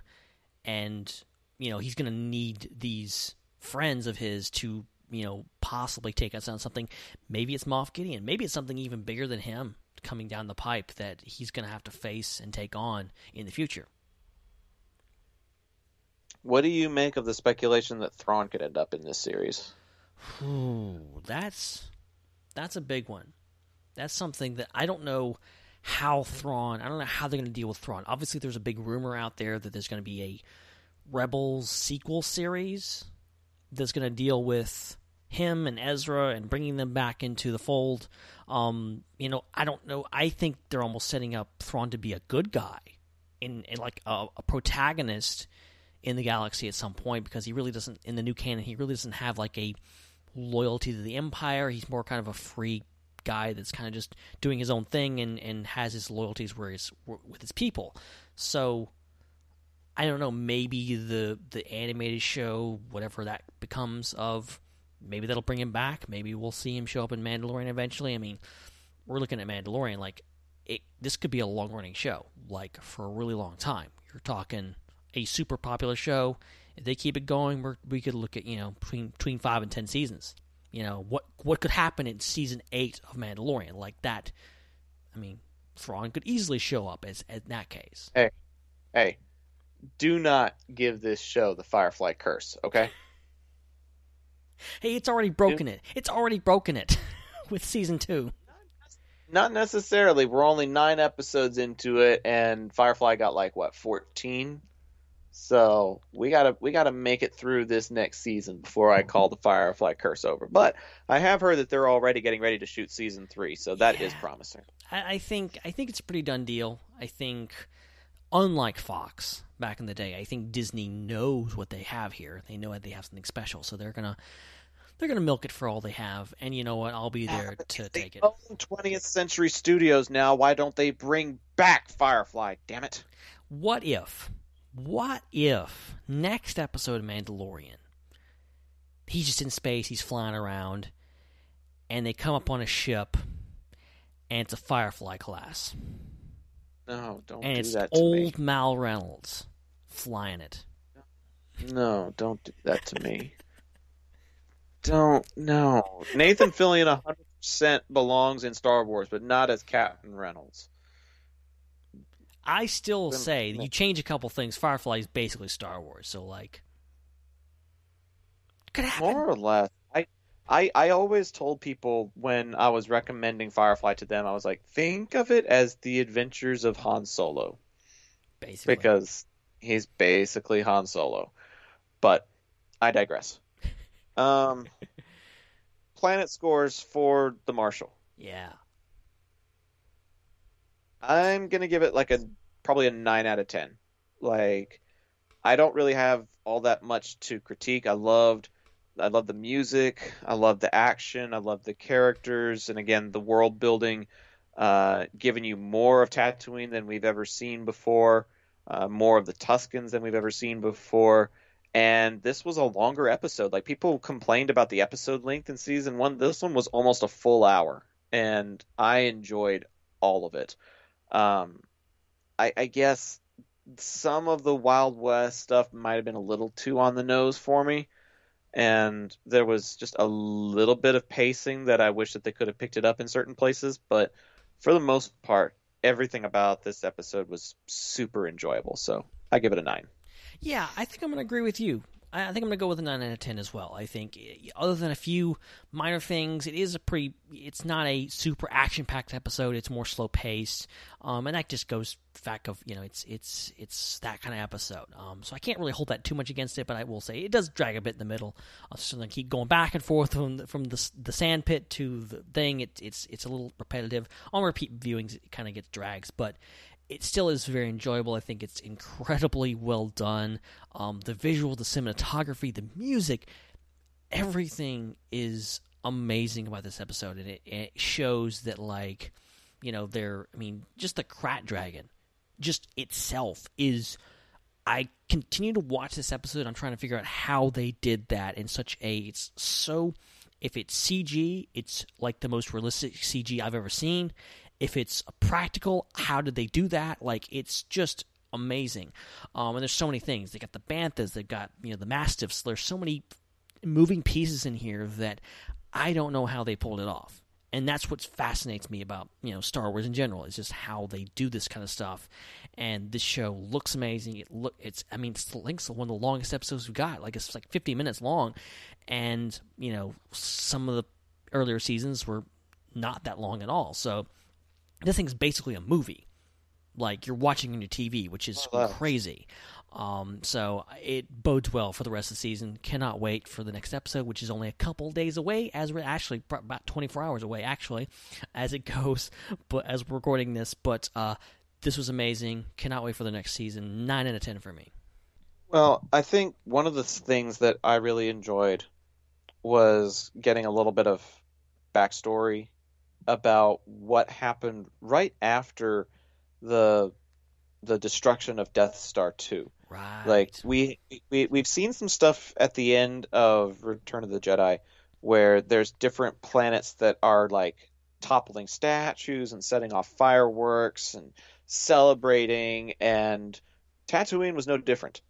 And what was interesting was we get like a little exposition about what happens to Tatooine at the end of the war, at the destruction of Death Star 2, and probably not what many would have expected, or maybe it was what some would have expected, but it was interesting to get that stuff confirmed from Cobb Vance's perspective. So with that, I'm just going to sit back and let him do the talking for now as we give to you guys tonight's Quote of the Night.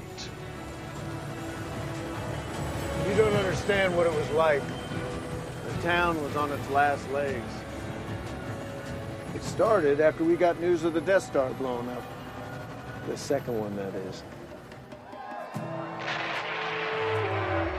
The Empire was pulling out of Tatooine. There was blaster fire over Mos Eisley. The occupation was over. We didn't even have time to celebrate. That very night, the mining collective moved in. Power hates a vacuum, and most Pelgo became a slave camp overnight.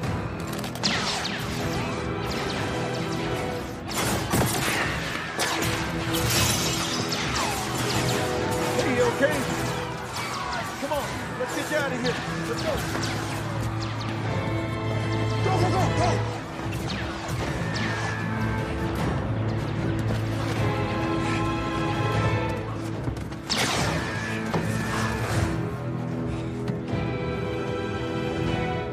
I lit out, took what I could from the invaders, grabbed a Camtono. I had no idea it was full of silicax crystals. I guess every once in a while, both suns shine on a womp rat's tail.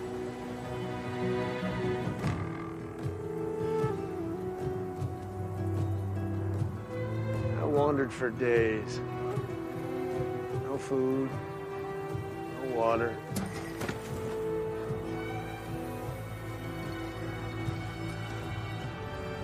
Then I was saved.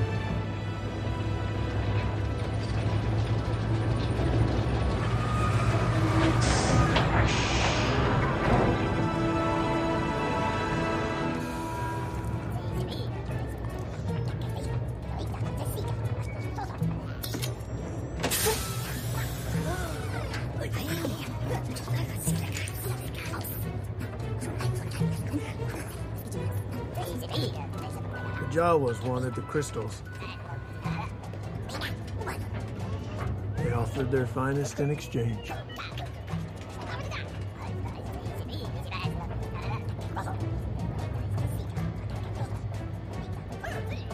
My treasure bought me more than a full water skin.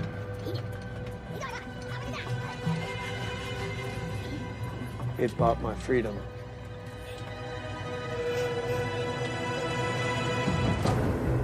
All right, there's one more order of business before we can officially put this episode to bed, although given our cameo tangent we did earlier, we probably should have put ourselves to bed about an hour ago. But if you're listening live on channel1138.com, then get out your hashtags right now. If you're listening on social media, get out your hashtags on Facebook, Twitter, Instagram, and anything else that might carry a hashtag, because it's time for another rousing and very interesting edition of hashtag BBQ Watch. Barbecue. Barbecue. Barbecue. Barbecue. Barbecue. Barbecue. Barbecue it. Barbecue it. Barbecue it. Barbecue. Barbecue sauce. Barbecue sauce. Barbecue. Barbecue. Barbecue. Barbecue. Barbecue. Watch.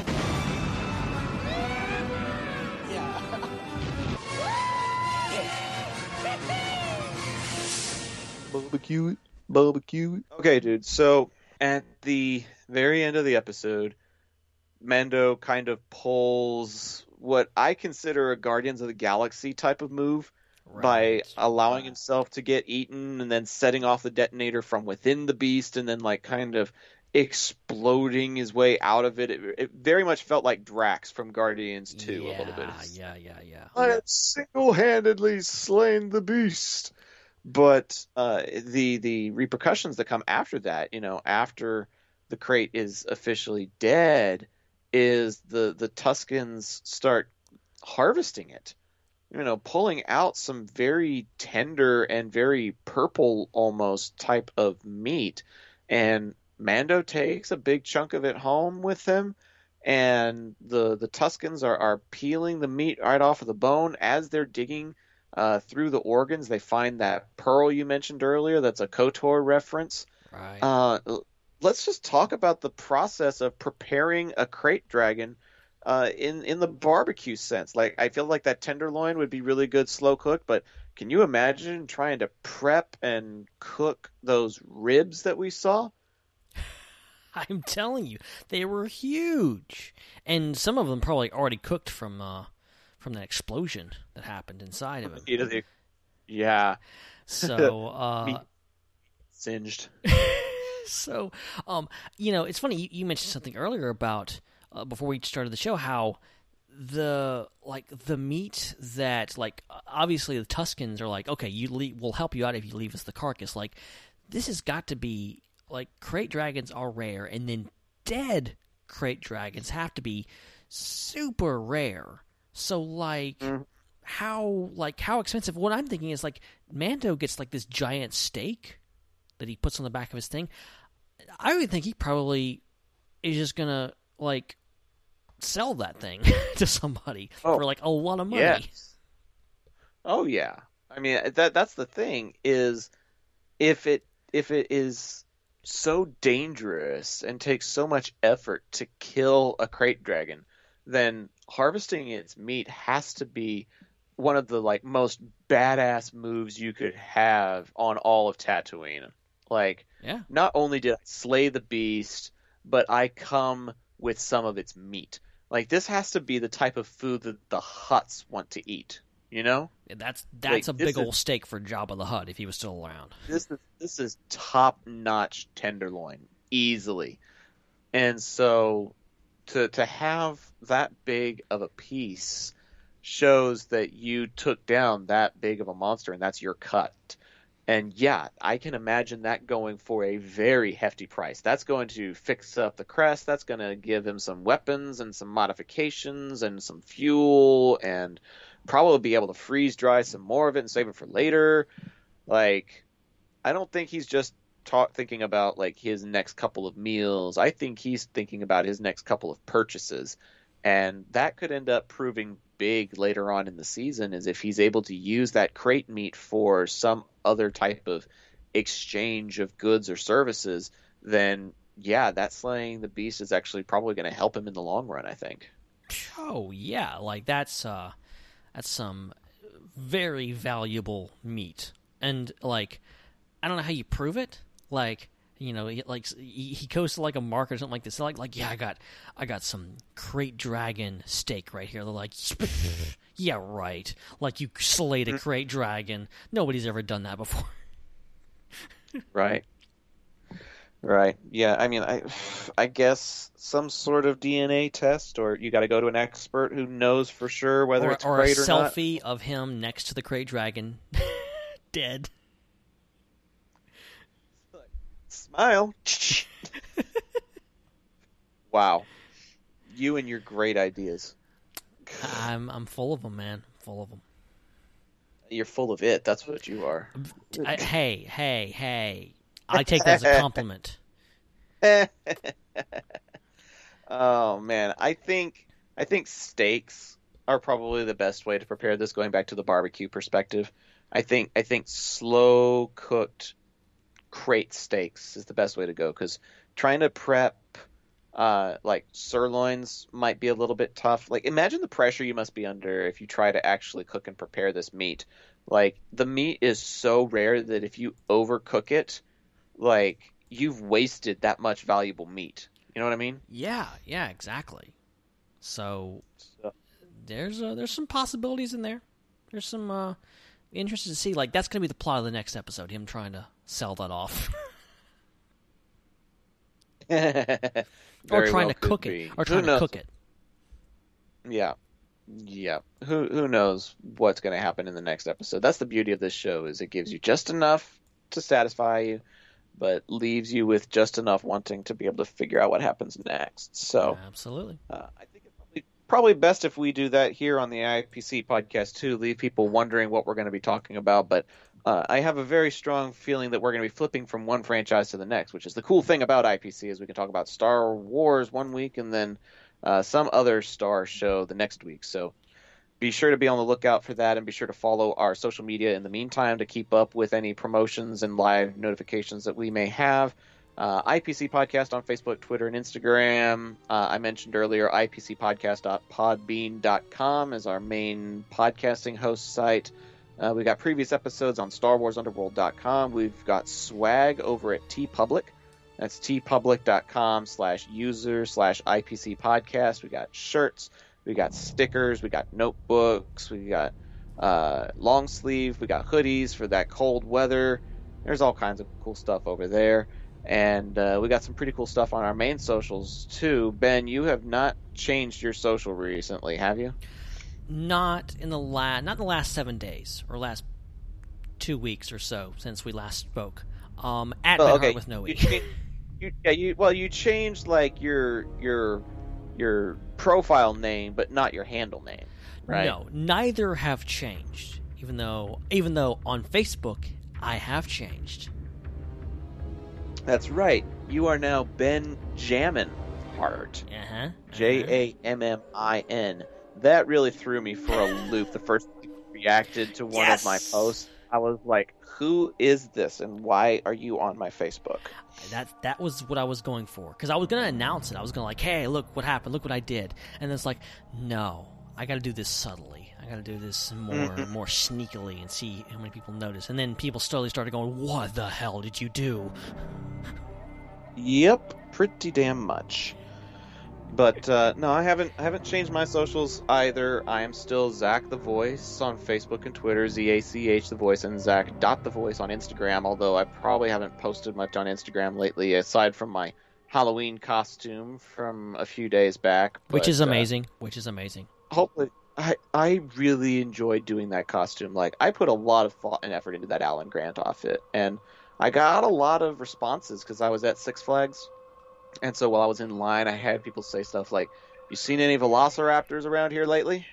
And I was like, I just happened to bring my bottle opener that's shaped like a raptor claw, and I would pull it out of my pocket and show it to them, and I'd be like, "Yeah, I pulled one off of this dude right here." And then one other person said something like, "So you really spared no expense on that costume, huh?" Man, you were just full of the dad jokes. Oh man, it was fun. It was really fun. So I'm looking forward to taking that costume out to Comic Cons and stuff when they're finally back up and running. But maybe a little while before that happens. So yeah, just a little bit.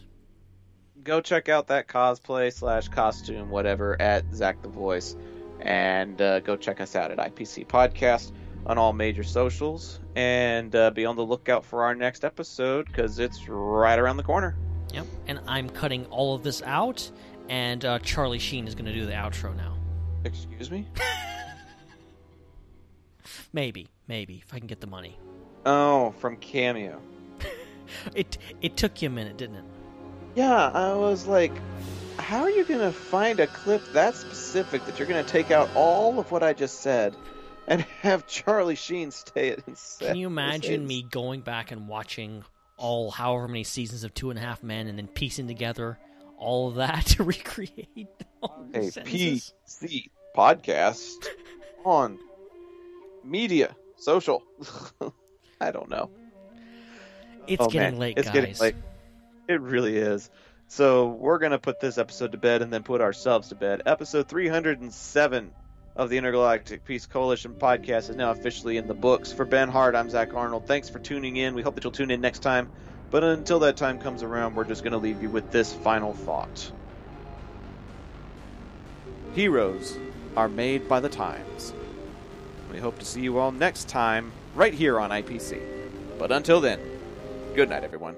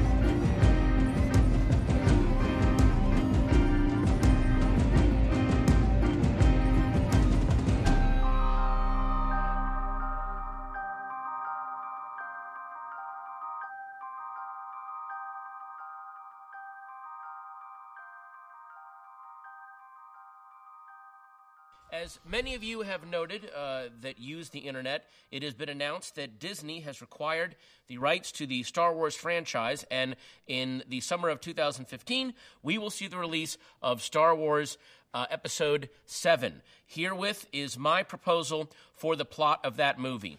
Begin with standard title sequence and John Williams fanfare, followed by a scroll to be written. I would like to mention that Brian De Palma wrote the original opening scroll for Star Wars Episode 4, A New Hope. I think it would be a nice nod to the franchise if he were to write this opening scroll. Then, pan down from the twin suns of Tatooine. We are now close on the mouth of the Sarlacc pit. After a beat, the gloved Mandalorian armor gauntlet of Boba Fett grabs onto the sand outside the Sarlacc pit, and the feared bounty hunter pulls himself from the maw of the sand beast. Okay, this is exactly... And we realize that he survived his fall during the battle at Jabba's palace ship. Then do a hard cut to a repurposed Imperial destroyer, which has now been taken over by the rebels. Commander Luke Skywalker, now a full Jedi Knight, training new Padawans, is using, ironically, his father Anakin's red lightsaber, which will be a symbolic, I think, visual for his battle with how to both bring about the new Jedi Order while still acknowledging his father's fall from grace. As he is training the Padawans, we pan outside of the control window to a nearby asteroid where we see, and please allow me to finish this because it's going to seem like a bit of a jump, we see Thanos, who was the villain teased at the end of the first Avengers movie. Now, Thanos, as you know, owns the Infinity Gauntlet, which has the Time Gem, the Mind Gem, the Power Gem, the Space Gem, and the Reality Gem. If he holds the Reality Gem, that means he can jump from different realities. This will be our link to the Marvel universe from the Star Wars universe. We then cut to Earth. Tony Stark realizes that there is... Tony Stark realizes this is someone that there is I know Tony who that Stark. is. I know who that is. This is the first person I've known. Tony Stark realizes, I do not recognize the chair. Tony Stark realizes that there has been a disturbance in what he will call a time ribbon. For the time being, I will allow J.J. Abrams to think of a better term for this. And he then starts to assemble the cream of the Marvel Universe, not the second-tier superheroes that we saw in the first Avengers movie. I'm sorry, but Hawkeye and Black Widow are not first tier. He would go find, Spider-Man. Spider-Man exists in that universe. He would go find Moon Knight. He would go find Daredevil. He would go find Hercules. And then that can bring in the entire pantheon of Greek gods that we saw in Clash and Wrath of the Titans. So now we have a giant franchise tie-in. Now, cut back to the Imperial Star Destroyer. Luke gets a visit from, and we only show this from the boots up first. So we show these like black boots and then we pan up and, oh my God, it's Han Solo. But he's older and grizzled and really like focused and cool. Like he's seen some really bad stuff and he actually seems shaken. And Luke is like, what's wrong, old buddy? And that's when Han drops Chewbacca's severed head onto the floor. Yes, in front of all the Padawans. Way. Kids aren't going to like this. On the floor in front of the Padawans. Kids are not going. Please let me finish. Thank you. The Padawans are all horrified, and Han says that the planet Kashyyyk has been destroyed by this very mysterious force. Now, we know, this was Thanos. Thanos is beginning to, gather power in this new universe. So while they take Chewie's head down because we've seen that, they can build new bodies. They're going to build Chewie, this really cool robot. I'm thinking spider body, like a cool spider body with Chewie's head and ion cannons on it. But that will be he'll come back. That'll be the post-credits tease of this film, so keep that in mind. So I don't want you guys bummed out because Chewbacca's not dead; he will come back. Then Luke looks down and Han's wedding ring is gone. Hey, what happened with you and Leia? And Han's like, don't even get me started on that. So now we don't know where did Leia go? Where did Leia go? She's not gone, but we will find out in a second. The female part's a little underwritten so far, sir. I'd like to point that out. I'm citizen filibuster. Thank you, and really thank you for respecting our town laws by interrupting me during this. Where was I? Yes. Exactly why we need to. Then at the edge of the Star Destroyer's orbit, suddenly the time ribbon begins wavering, and what comes through? The X-Men's Quinjet. That's right. What we did was, back on Earth, we showed him gathering up all the heroes, but we didn't see him gathering up the X-Men, so oh my goodness, now Wolverine's going to be there. Now Cyclops is going to be there. So the Quinjet comes through. Luke gets in his X-Wing to go out and meet them, and they engage in this awesome star battle, and it looks like the Quinjet actually is going to shoot Luke down, and suddenly this volley of lasers comes in, and what comes flying in is we think it's going to be the Millennium Falcon, just like in Episode 4 when he comes in and saves him during the Battle of Yavin. But no, it is Slave One. That's right, Boba Fett ship Slave One has to save Luke because, of course, he's trying to track down Han. He can't have Luke die. So then, now it's a battle between the Quinjet, between the X-Wing, between Slave One, and then we see that Millennium Falcon is flying away. So now Slave One goes off to do that. But then we cut down to Coruscant, where Princess Leia is now consulting with Lando Calrissian. Now, it looks like they're just having a very intense meeting about trade regulations and about, I will not finish my speaking, about trade regulations but then suddenly when the rest of the council meeting leaves, they fall into each other's arms. Oh my God, Lando Calrissian and Princess Leia are having an affair, and that is why Han Solo, because look, Lando Calrissian was like, hey, if I'm going to lose the Millennium Falcon to you, I'll just take your woman. And he has. So then we set that triangle up. Now, cut back to the Quinjet, and Reed Richards from the Fantastic Four is piloting it. Oh, it was a fake out. It's him, and we have select members of the X-Men that I thought, in my opinion, were not focused on properly in the earlier films. We have Colossus in there. We have X-23, which is Wolverine's daughter. And then we have a now mind-controlled Sabretooth and, of course, Wolverine. So imagine those two going up against Robot Chewbacca, because that's going to happen. That is what we're teasing right now. I literally have no fluid in my mouth. I got to do a Marco Rubio. Can we please cut?